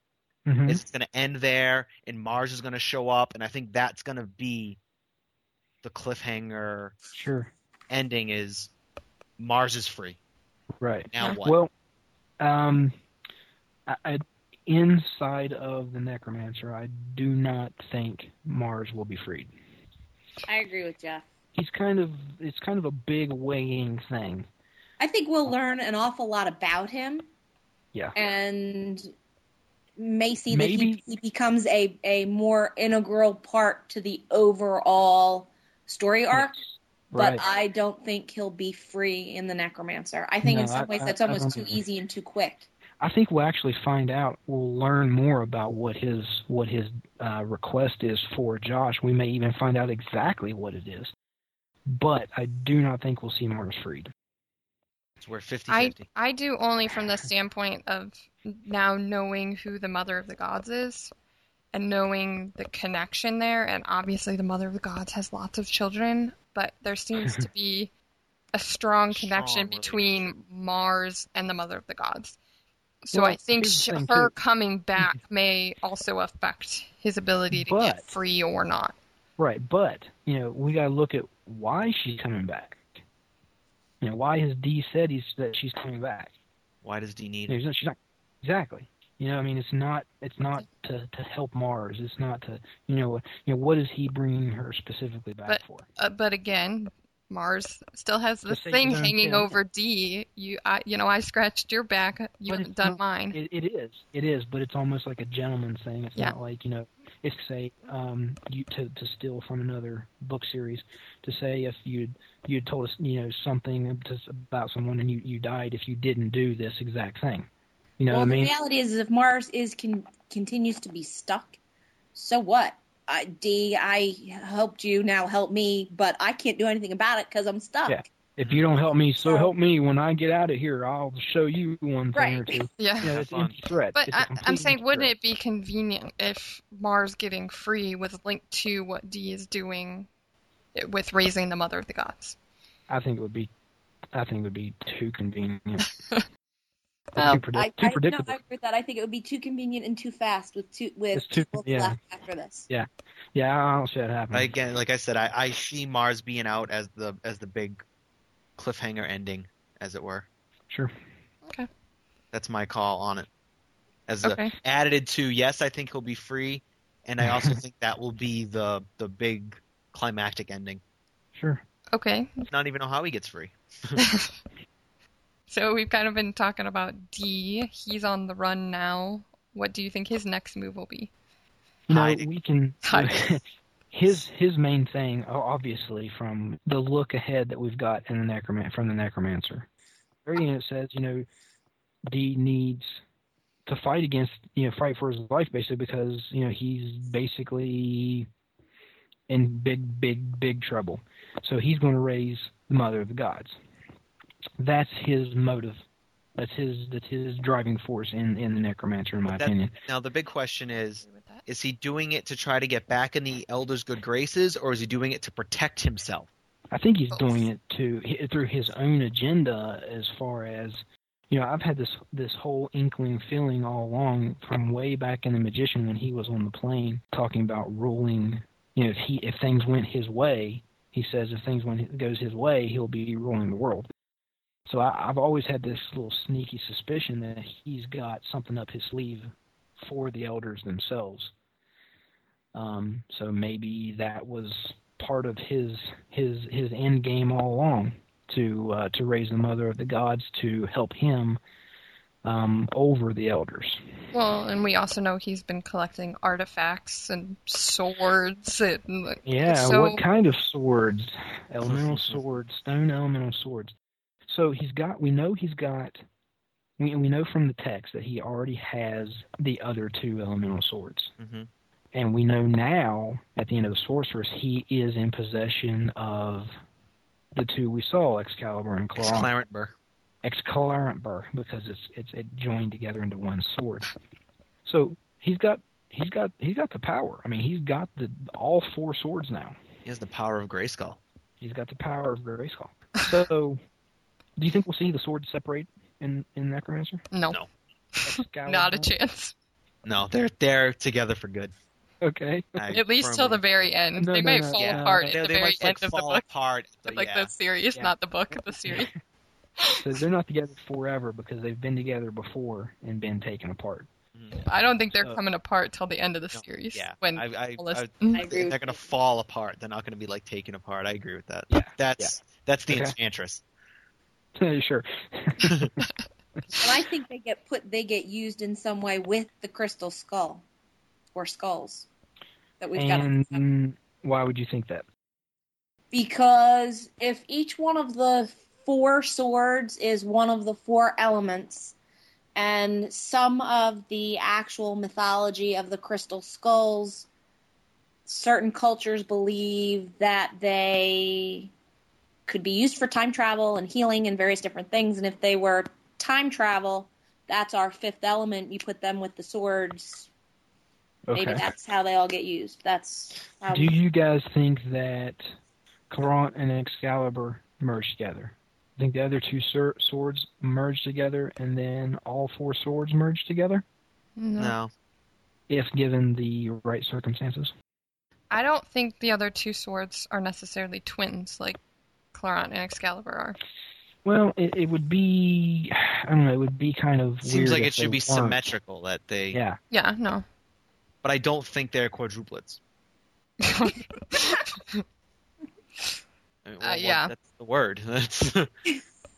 Yeah, I'm one of those people too, though, who's in the camp that the prophecy isn't really about Sophie and Josh at all, but about 100% about the swords and I'm artifacts as opposed to people. Not about that. Yeah, no, I know. I'm not that's yeah. I know there definitely that seems to one be part, a split. That one part, maybe the two that are one, the one that are all, maybe. I don't think. Yeah, the whole prophecy might not be about just the twins. Right. But exactly. I don't think it's just about the swords. Yeah. Kind of thing. Yeah, exactly. I'm not entirely convinced though that we'll see the other two swords merge, and if we do, I'm not convinced from the standpoint that Dee has had the swords for a while now, and if they were gonna merge, wouldn't they have merged already?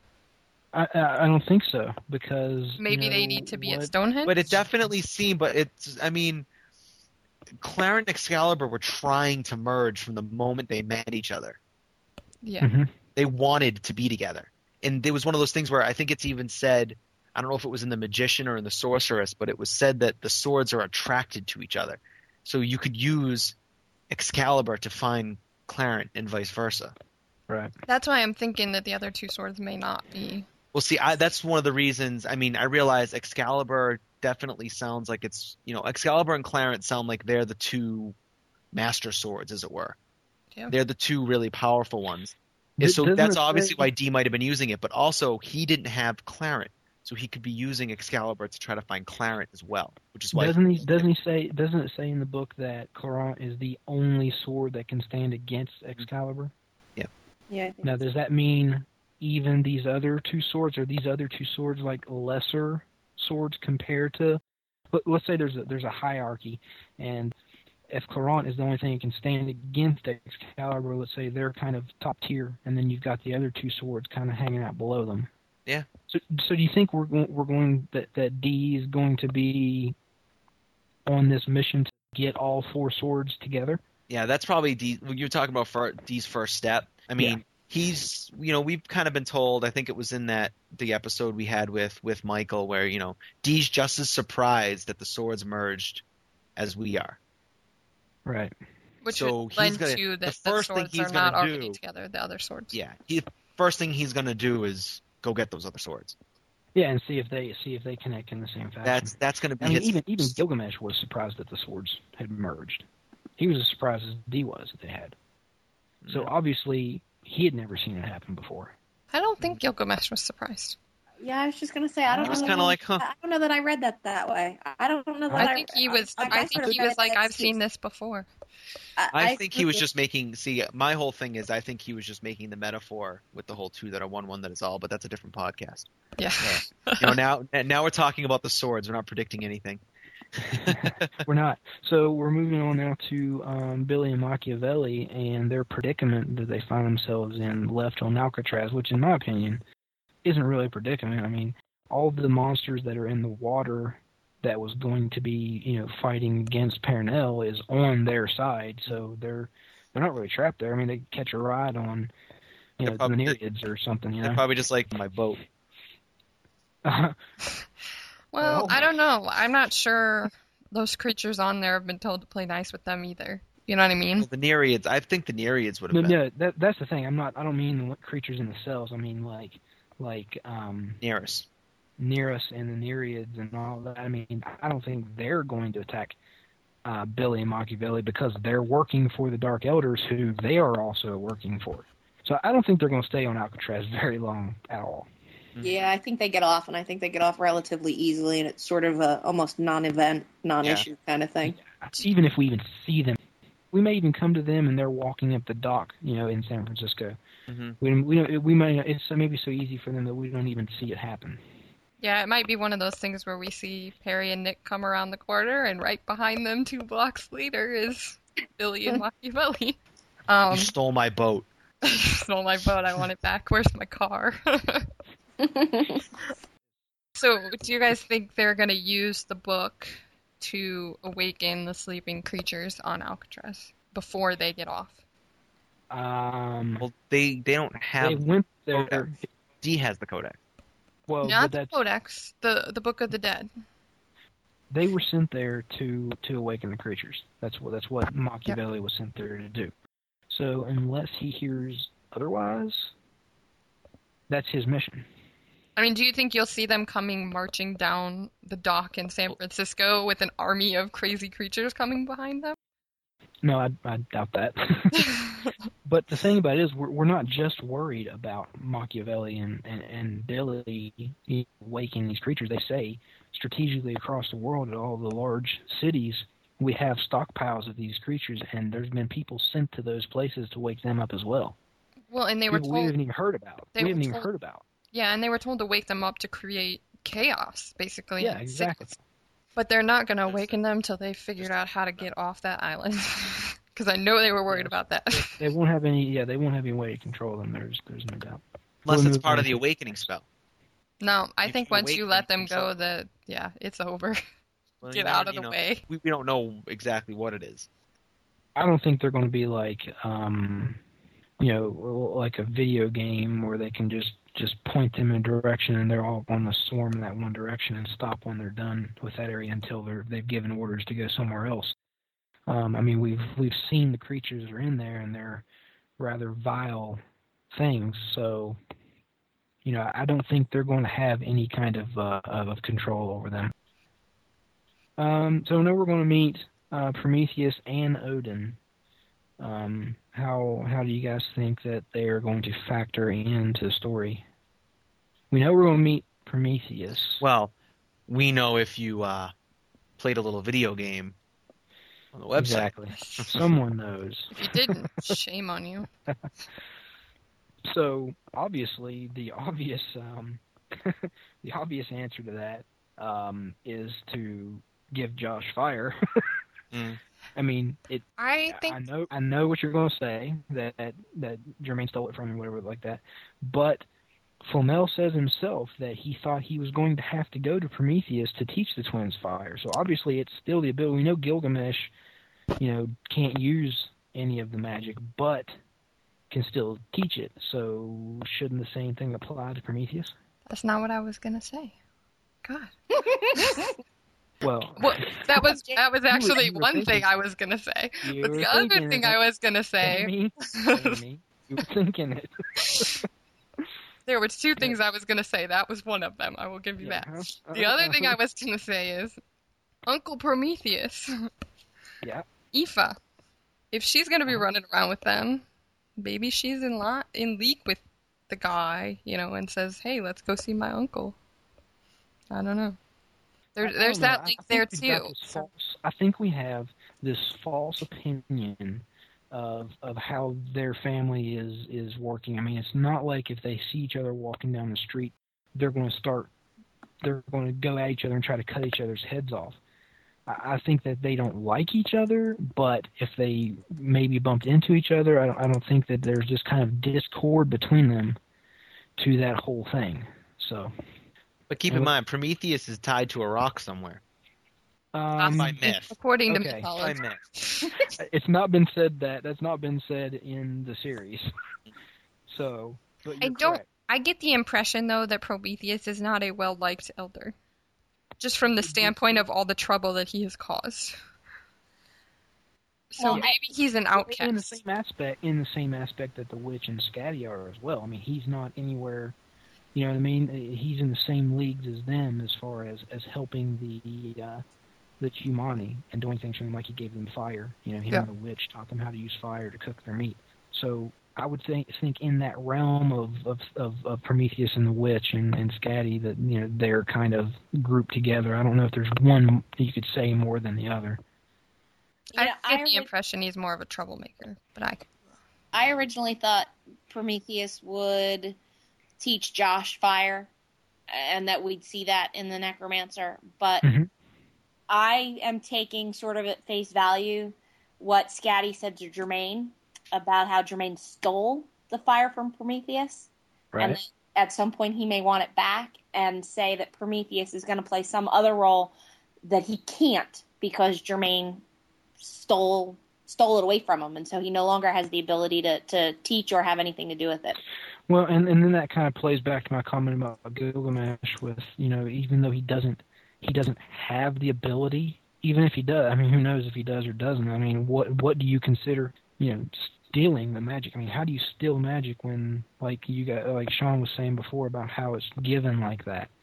I mean, it's not really handed over. You have to consciously, it's like speaking it into the person. How do you steal that?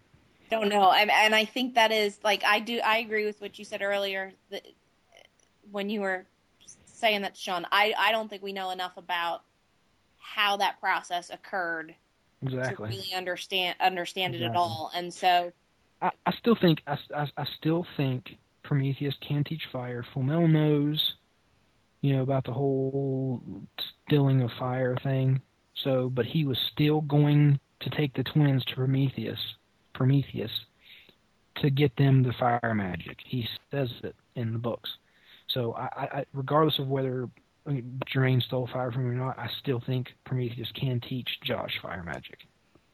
Yeah, I for some reason think he can't, but there's one in a column for you now, one prediction where, we're against each other. See who wins when all's said and done. What about Odin? I mean, what about Odin, really? I mean, his name has been shown in the series 3 times. Yeah. The actual word Odin appears across all 3 books only 3 times. One wasn't even talking about Odin. It was a war cry by one of the Disir. I get the impression he's not a good guy. I would tend to agree with you on that. I would say he's probably in league with the Dark Elders, which would make sense kind of in a balance standpoint because you have Hecate. Not necessarily, she didn't really throw her allegiance anywhere, but when push came to shove, she helped. So, well, yeah, Josh. I mean, So I think in terms of a balance of the trees, one for the Dark Elders, one for the Elders. You know what I mean? It's possible. But, she wouldn't side with the Elders, I think, because they kicked her off Dan Tallis. It's true. And cursed her. She had kind of grudge. Why would she help them? So, I have a feeling we're definitely going to hear or actually see Odin's Yggdrasil tree. I think. Will it be in the Necromancer? I don't really know. I want to say yes because I really want to see that bad boy, but I think it's going to be a much different experience. I would agree with 100%. From Hecate's tree, so I think it's going to be a much different experience, and I really want to see what that thing looks like. Okay, on the other hand, we've talked about Prometheus and Odin. What other new characters do you think we might see? Oh, good lord. Well, I mean, I think the Green Man is kind of an obvious one. The Green Man, we haven't even talked about the Green Man. He's right there on the cover. I'm going to save him for my prediction. We've covered. Well, I mean, we should talk about him. I mean, yeah, let's talk. Where's he going to come into play? Is he going to be an elder that they go to learn this Green Man, flora, fauna, earth? I mean, is he going to be who they try to learn earth magic from? Is he going to be? Is he a good guy? Is he a good guy? Is he a bad guy? You want to have an immortal in his service? I mean, these are all things you need to look at when we're talking about, elders coming into the story. Is he even an elder? I don't think he's an elder. I don't think he is either. I think he's an immortal human. Okay. Well, if we look at mythology for the Green Man, I mean, we get into the Green Knight, Arthurian legends, things of that nature. And then, you look at the depictions of the Green Man with the leaves coming out of his hair and stuff like that. I mean, it doesn't really sound like an immortal humanity to me. I'm leaning way more towards elder. I agree. I think he's going to be the elder of this book.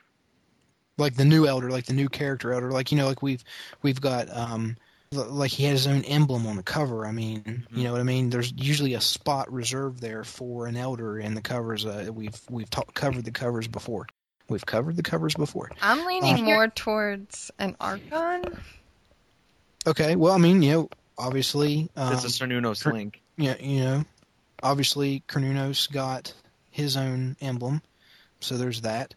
And there is, Sean, they are very, very commonly confused as the same person, the Green Man and Cernunnos. But, if we look back at Arthurian legend... I know you're going to jump all over this, Sean. Oh, yeah. Your whole thing with Palamedes and the Knights of the Round Table reincarnated. I mean, an elder associated to them. Oh, yeah. That's Arthur in disguise. No. I'm kidding. I think the Green Man might be our big answer for the secret immortals. Secret. And with Germain and Shakespeare and Palamedes. That's not a bad theory. Being elderless is why they're immortal. I'll buy that. All right, so look. Bad theory. So look, you're saying that the Knights of the Round Table all have the same the new created Knights of the Round Table all have the same elder, and he's kind of like keeping himself hidden. So they're saying they're not saying and the who Green Man had the Green Man, the Green Knights. Yep. It's all. I think it all kind of. It wraps it up nice, and I know originally I was saying that Arthur could be arguably an elder, but I think he was just one of the more powerful immortals, right? And that they are all tied back to the Green Man, right? Yeah, and see, that's I'm kind of right there with you, Sean. I think that because of the tie back to the Green Knights and Palamedes, I think we might see Arthur, and I do think Arthur is an immortal human, and I think I'm leaning that way. That might be who that is. But I think because originally, Sean, you were thinking that Arthur was the elder, and he's the elder of the elder, quote unquote. That was kind of the initial thought, but there is a bit where, I mean, the biggest thing for me, it's even more so than the vision of Cernunnos stabbing the gold knight. Right. No. But like outside of that one, I think even more so is Scatty pretty much, I'm sorry I helped him become king. Correct. It's almost like, why would she help an elder? Yeah. She wouldn't need to help an elder become king. So it's kind of like, right. I don't necessarily believe Arthur is dead, but I think, being an immortal human, I still think he's around. But that's kind of me just holding on to hope because I really like the Arthurian legend and things like that. Right. And you know what? I'm. They all tie back to the Green Man. I was really skeptical at first on this whole new Knights Round Table thing going on, but once we see the Green Man and the Green Knight tiebacks, and I can buy into that. And there's a lot of little things too with one of the Green Man legends. It does kind of link with him being the same as Cernunnos or Cernunnos, whatever. Cernunnos. But one of the people that is the Green Man is Robin Goodfellow, is Puck, is Midsummer Night's Dream, is Shakespeare. Right. Yeah, there's the tie there. Yep. So instead of necessarily saying the new Knights of the Round Table, it's more maybe the Knights of the Round Table were the new version of a different group of knights, like Palamedes' original group of Saracen knights. Right. And then Palamedes moves on to the London, England, UK, Britain area, hooks up with Arthur. And, so the only thing that bothers me, hey, Mr. Elder, check out this guy. And then Arthur comes in, and now Arthur is, the leader of the Humani leader of the knights. And then now it's shifted where now you have Palamedes and Germain and Shakespeare, where it's not necessarily the new Knights of the Round Table. And Joan. What, though? I have to tell you that there's a quote from the Sorceress that bothers me. Like, I want to hope that we see Arthur, but Cernunnos says Cernunnos. Arthur. Okay, well, here's the thing that I knew you were going to say that is, Sean specifically asked that about Arthur in our December podcast, and Michael answered it. So you mean I have to actually go back and re-listen to what we actually recorded? Michael said Sean asked him if the gold knight that Cernunnos stabbed was King Arthur, and he said yes. He didn't say he was dead. He did. He said, "No, Sean, you asked. I actually listened to this today. Sean, you asked him if he was dead, and he said we never saw him die. He was taken to Avalon, right?" Mm-hmm. And he is known as the once and future king, is exactly the quote out of Michael's mouth.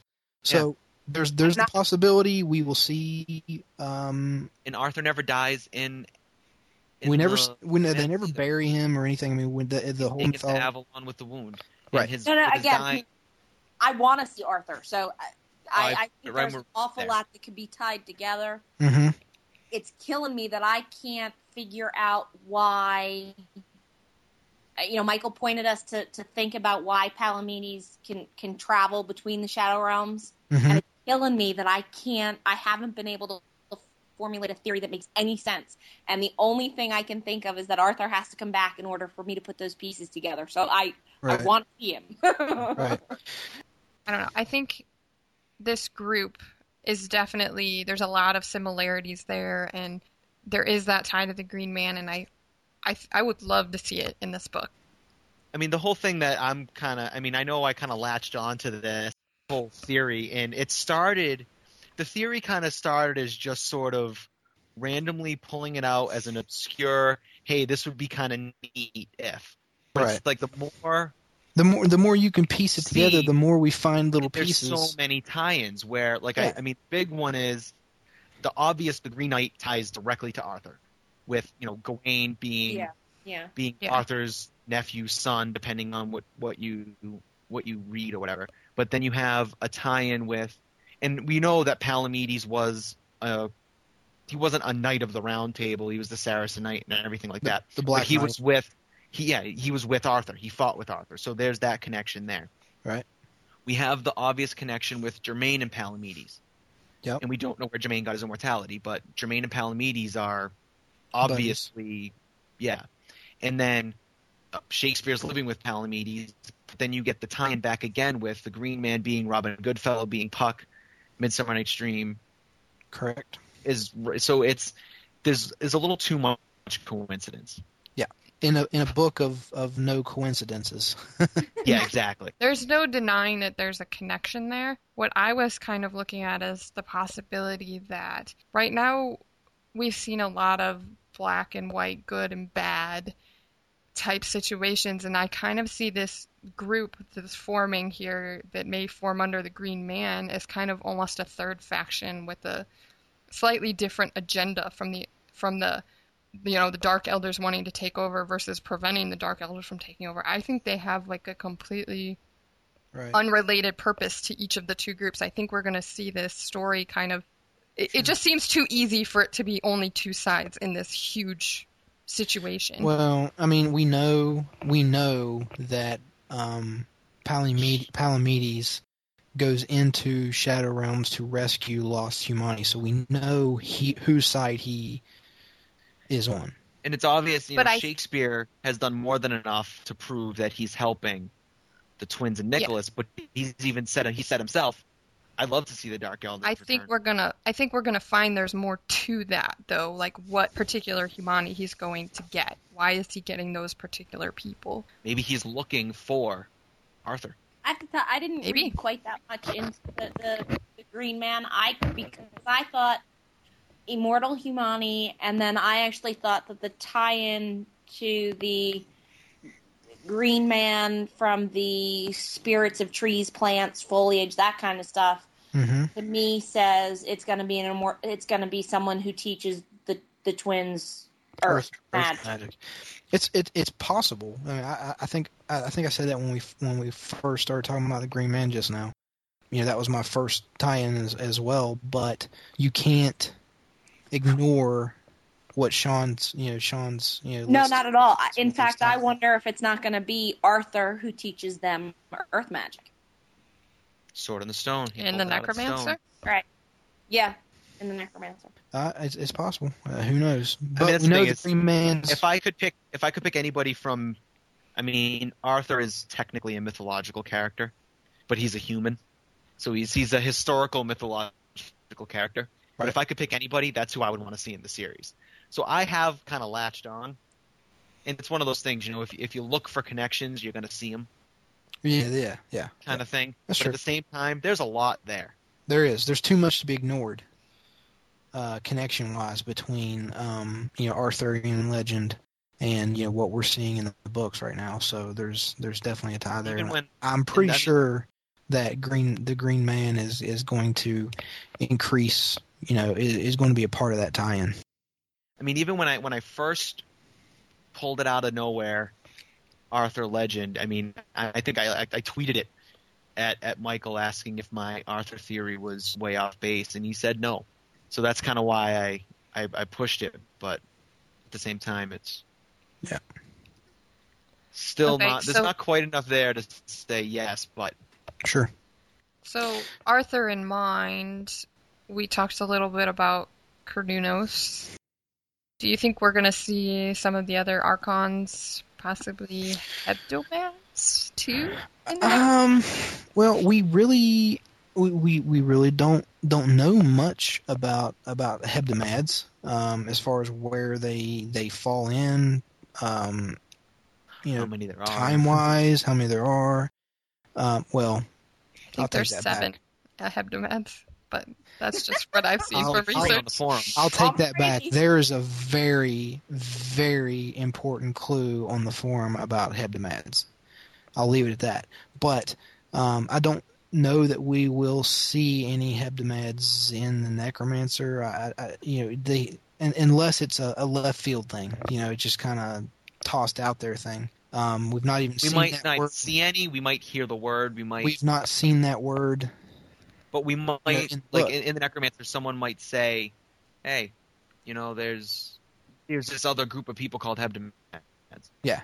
I don't know. I kind of don't think it would have come up on the forum unless it was coming possibly soon. But Yeah. that might just be me reading like into something too much. I don't know. Just like I said, I mean, it's not been mentioned in the books yet, so if it does, it'll be an out of left field thing, It has been mentioned on the forums, but, not everyone in the world that reads the books are on the forum, so to them it would be an out of left field thing.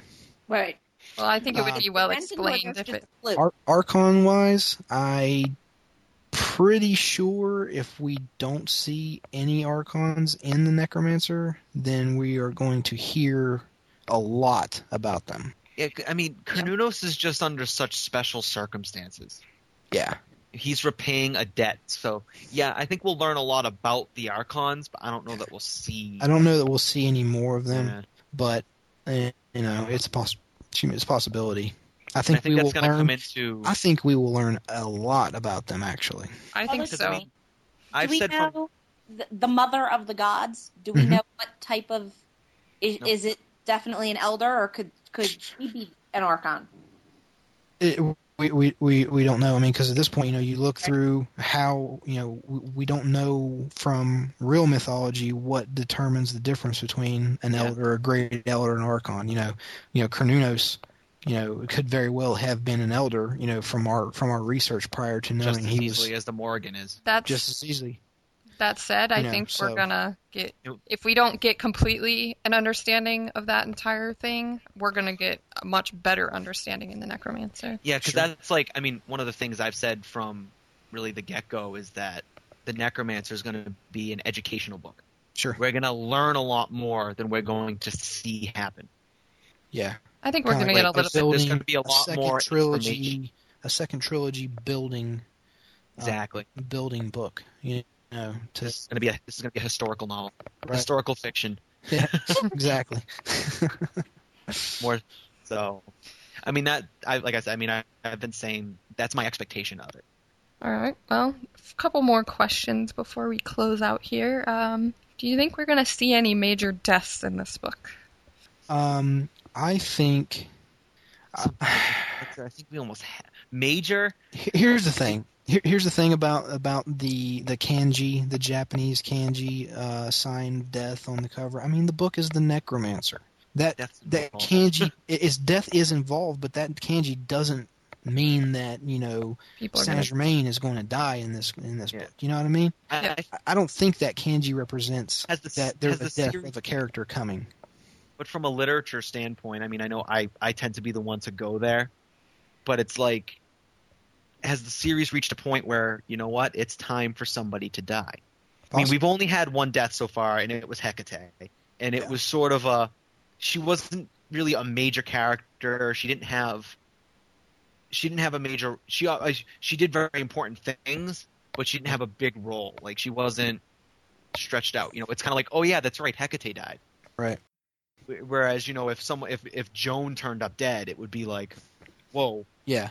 Exactly. I think there's a chance that maybe Billy might not make it off Alcatraz. Well, he might not make it. More to do.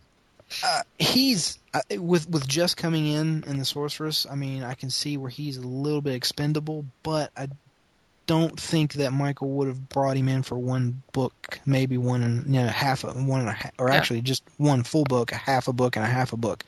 Yeah. So I think there's too rich of a character there to kill off in just the next book that he's in. If I had to bet, okay, if I was that's it. Let's do this. If I was told everybody predict one person to die. I would say Machiavelli. Okay. Chris, Jamie. Pick one person to die. Make me do this. You can make me see.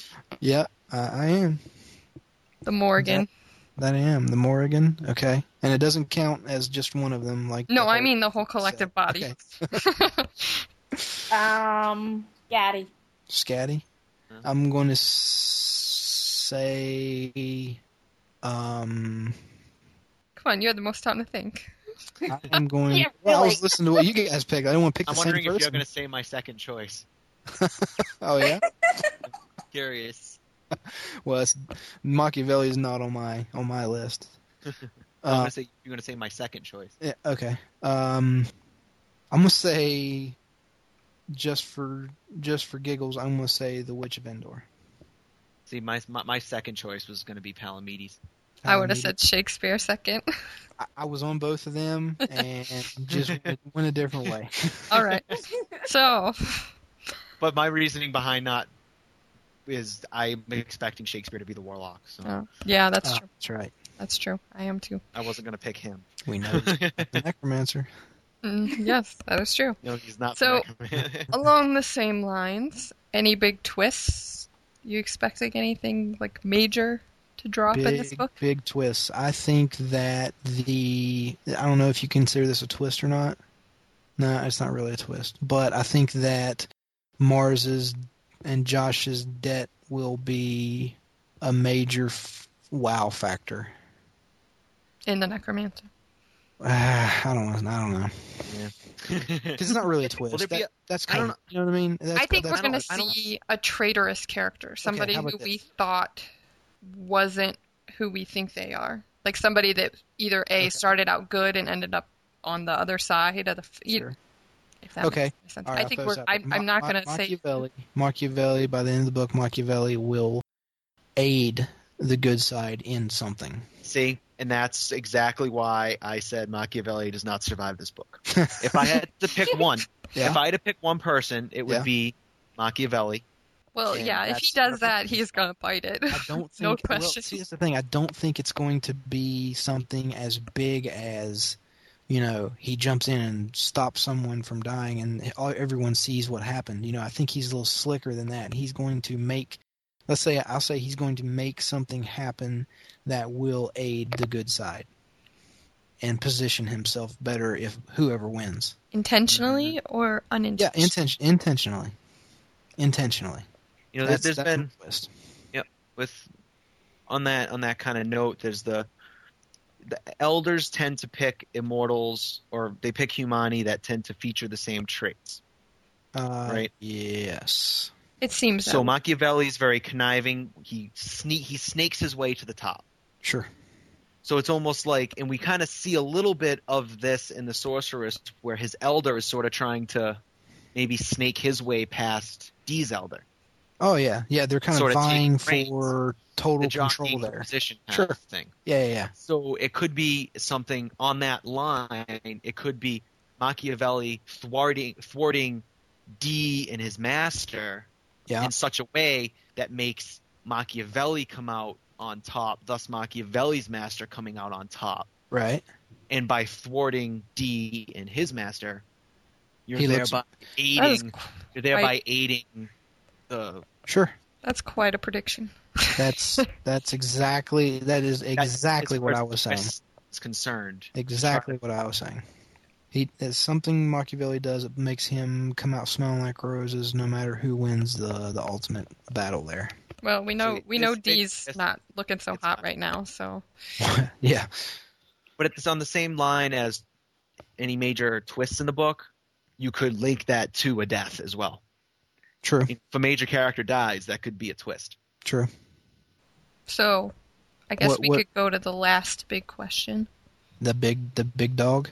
Who is the Necromancer? Dun, dun, dun. Scatty. Sophie. Jeff. The Witch of Endor. Jeff. He is male, and we have met him. New character. We have. Jeff. That's my final guess. My name is in the back of the Sorceress. It is in print. That's funny. Are we going to do like single pick or multiple, like your top 3 or just the one? No, pick one. Pick one. No, Obviously, everyone knows who mine is. Yeah. Everyone. There's just this overall consensus, forum wide, that is Jermaine, and I've been chasing Palamedes just for the sake of chasing him, so to be different, I'm going to say Palamedes. I kind of buy Palamedes. He's on my shortening list. Jermaine has kind of almost fallen off the list for me, I think, because he just seems too obvious. And from that standpoint, I'm going to have to say Mars. Sticking with Mars. Okay. Kristen? Yeah. You can pick this. You don't have to pick a different one. You don't have to pick it. Yeah, you can agree with one of us. You can agree with me if you want to. If you want to. You could be wrong, too. And that's so funny. I mean, Michael did confirm that the Black Aura is directly related to necromancy, and we do have the Black Knight here. Yeah, except for we know. And the other 99 His aura may signs all not be point to Jermaine. black, but yeah, everything else does point. Well, yeah, everything we're kind of guessing points to him after that. I don't know. You know what? Billy the Kid. Okay. He's definitely on the list. He's on my list. Because Billy is on my list. That, we have concluded our predictions. Right, well, that was a really, really good prediction show, guys. Extremely long. What time is it? Yeah, thanks for hanging in there with us, guys. That was a little grueling, but... I hope we didn't make you miss your prom. We got through it, yeah.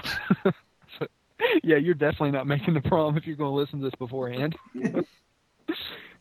Anyway, next time on the show, we're going to be covering the Quest for the Codex game.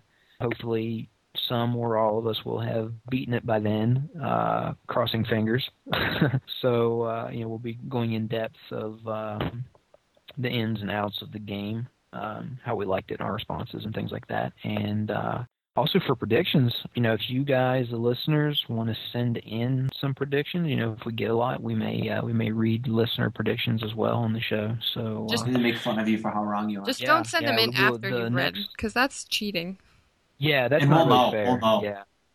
Yeah, that's not really fair. Absolutely. Because we won't read any that are dead on We'll have read by then. We will have read it by then.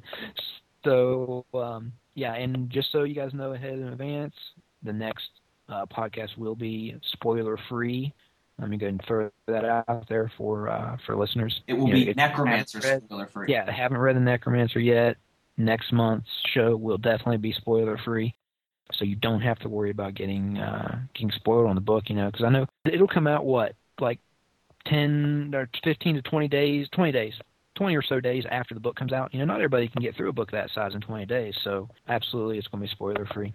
And, if you guys want to send us an email, any of us individually, you can send us at our first name at flamels-immortal-portal.com.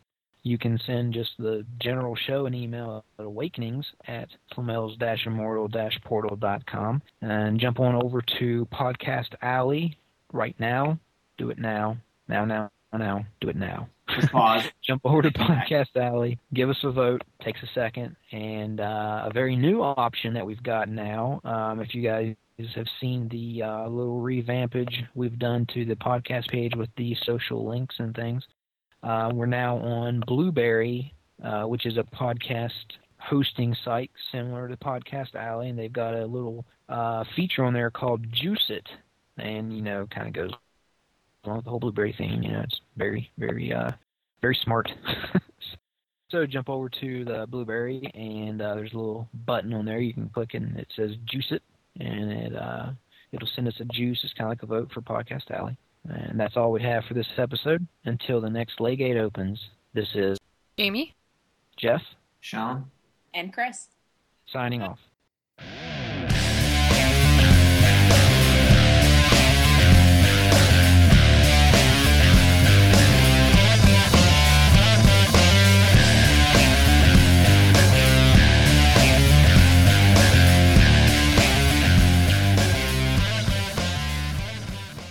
Warning, this podcast may induce uncontrollable laughter resulting in stares, glares, and strange looks from members of the general public. Please take the appropriate steps to protect yourself from these embarrassing moments. All right, hey guys, I gotta go. I am off to Oahu again. See ya. No! Aloha. Adios, muchacha. That's Spanish. Dang it. Makariki Maka is the wise way. Stop. Sorry. Yes, please. Don't spoil the trip and all that wonderful music I'm about to That beautiful sunshine. Ohana means family. Gosh. Oh my God. I'm eating my words now, I guess. I don't think you're ever going to be hungry enough to eat your word, Sean. That is true. All right, so we're going to First go... one. I'm sorry, go ahead, Sean. No, go ahead. No. I was mumbling. No, go ahead, no. I was just going to No, say... really, it's okay. No. All right, you good? No, I'm saying it's fine, really. All right. And then the... Mom, mommy. Mom. What? Mommy. Oh, dear. Hi. Jamie, how do we get them under control? Oh my God. You will never have control. Clearly not. You know, this was supposed to be a quick edit, cut, paste, you know. Yeah. Really? Come on. Put a 7 You really expect that. All right. Actually, I did. What was I thinking? Exactly. Why were you thinking? So. Why was I thinking? I don't know. We represent the Lollipop Guild. The Lollipop Guild. We do have an answer, do we not, about that, Jamie? Didn't Michael address that on the forum? Yeah, and I forgot to look for it. Now, does the iPod doesn't have... Nice. That's awesome. Not to mention, I itch so bad, I have trouble forming coherent sentences. You know what I'm saying? The word. Zibalba. No. The thing that Random House has on their site about the Necromancer book. Oh. It's completely out of my head right now. Okay. If you go to our website and you go to the Necromancer, I know what page, you're talking about. You have the little thing that's written there. the preview thing, like the dust jacket writing. What's that called? The summary? Synopsis? Synopsis. There it is. If I go to our website, The synopsis. Sis. yeah. It tells us Page, what's going to the happen. Necromancer page. Are you talking about the part where it says Dee's gonna train a necromancer to raise the mother of the god? That's called a synopsis, and I couldn't think of the word. In our synopsis, in the synopsis we were given for the Necromancer, I forgot my point. And I don't Where's he going? Yeah, Chris. Jeff, you were right. Sure. I didn't need you to tell me that, Sean. Thanks. Yeah, we should just Come on, guys. Really? put that on the instant message and be like, all right, skip it. We're done. He was right. Enough Really? said. Really? Come on. Yeah. Who you talking to? Okay. So, you guys ready for some Dr. Horrible? No, let's finish this, No? please. Because I haven't Oh, eaten come dinner, and I have to do stuff, and... I'm Fine.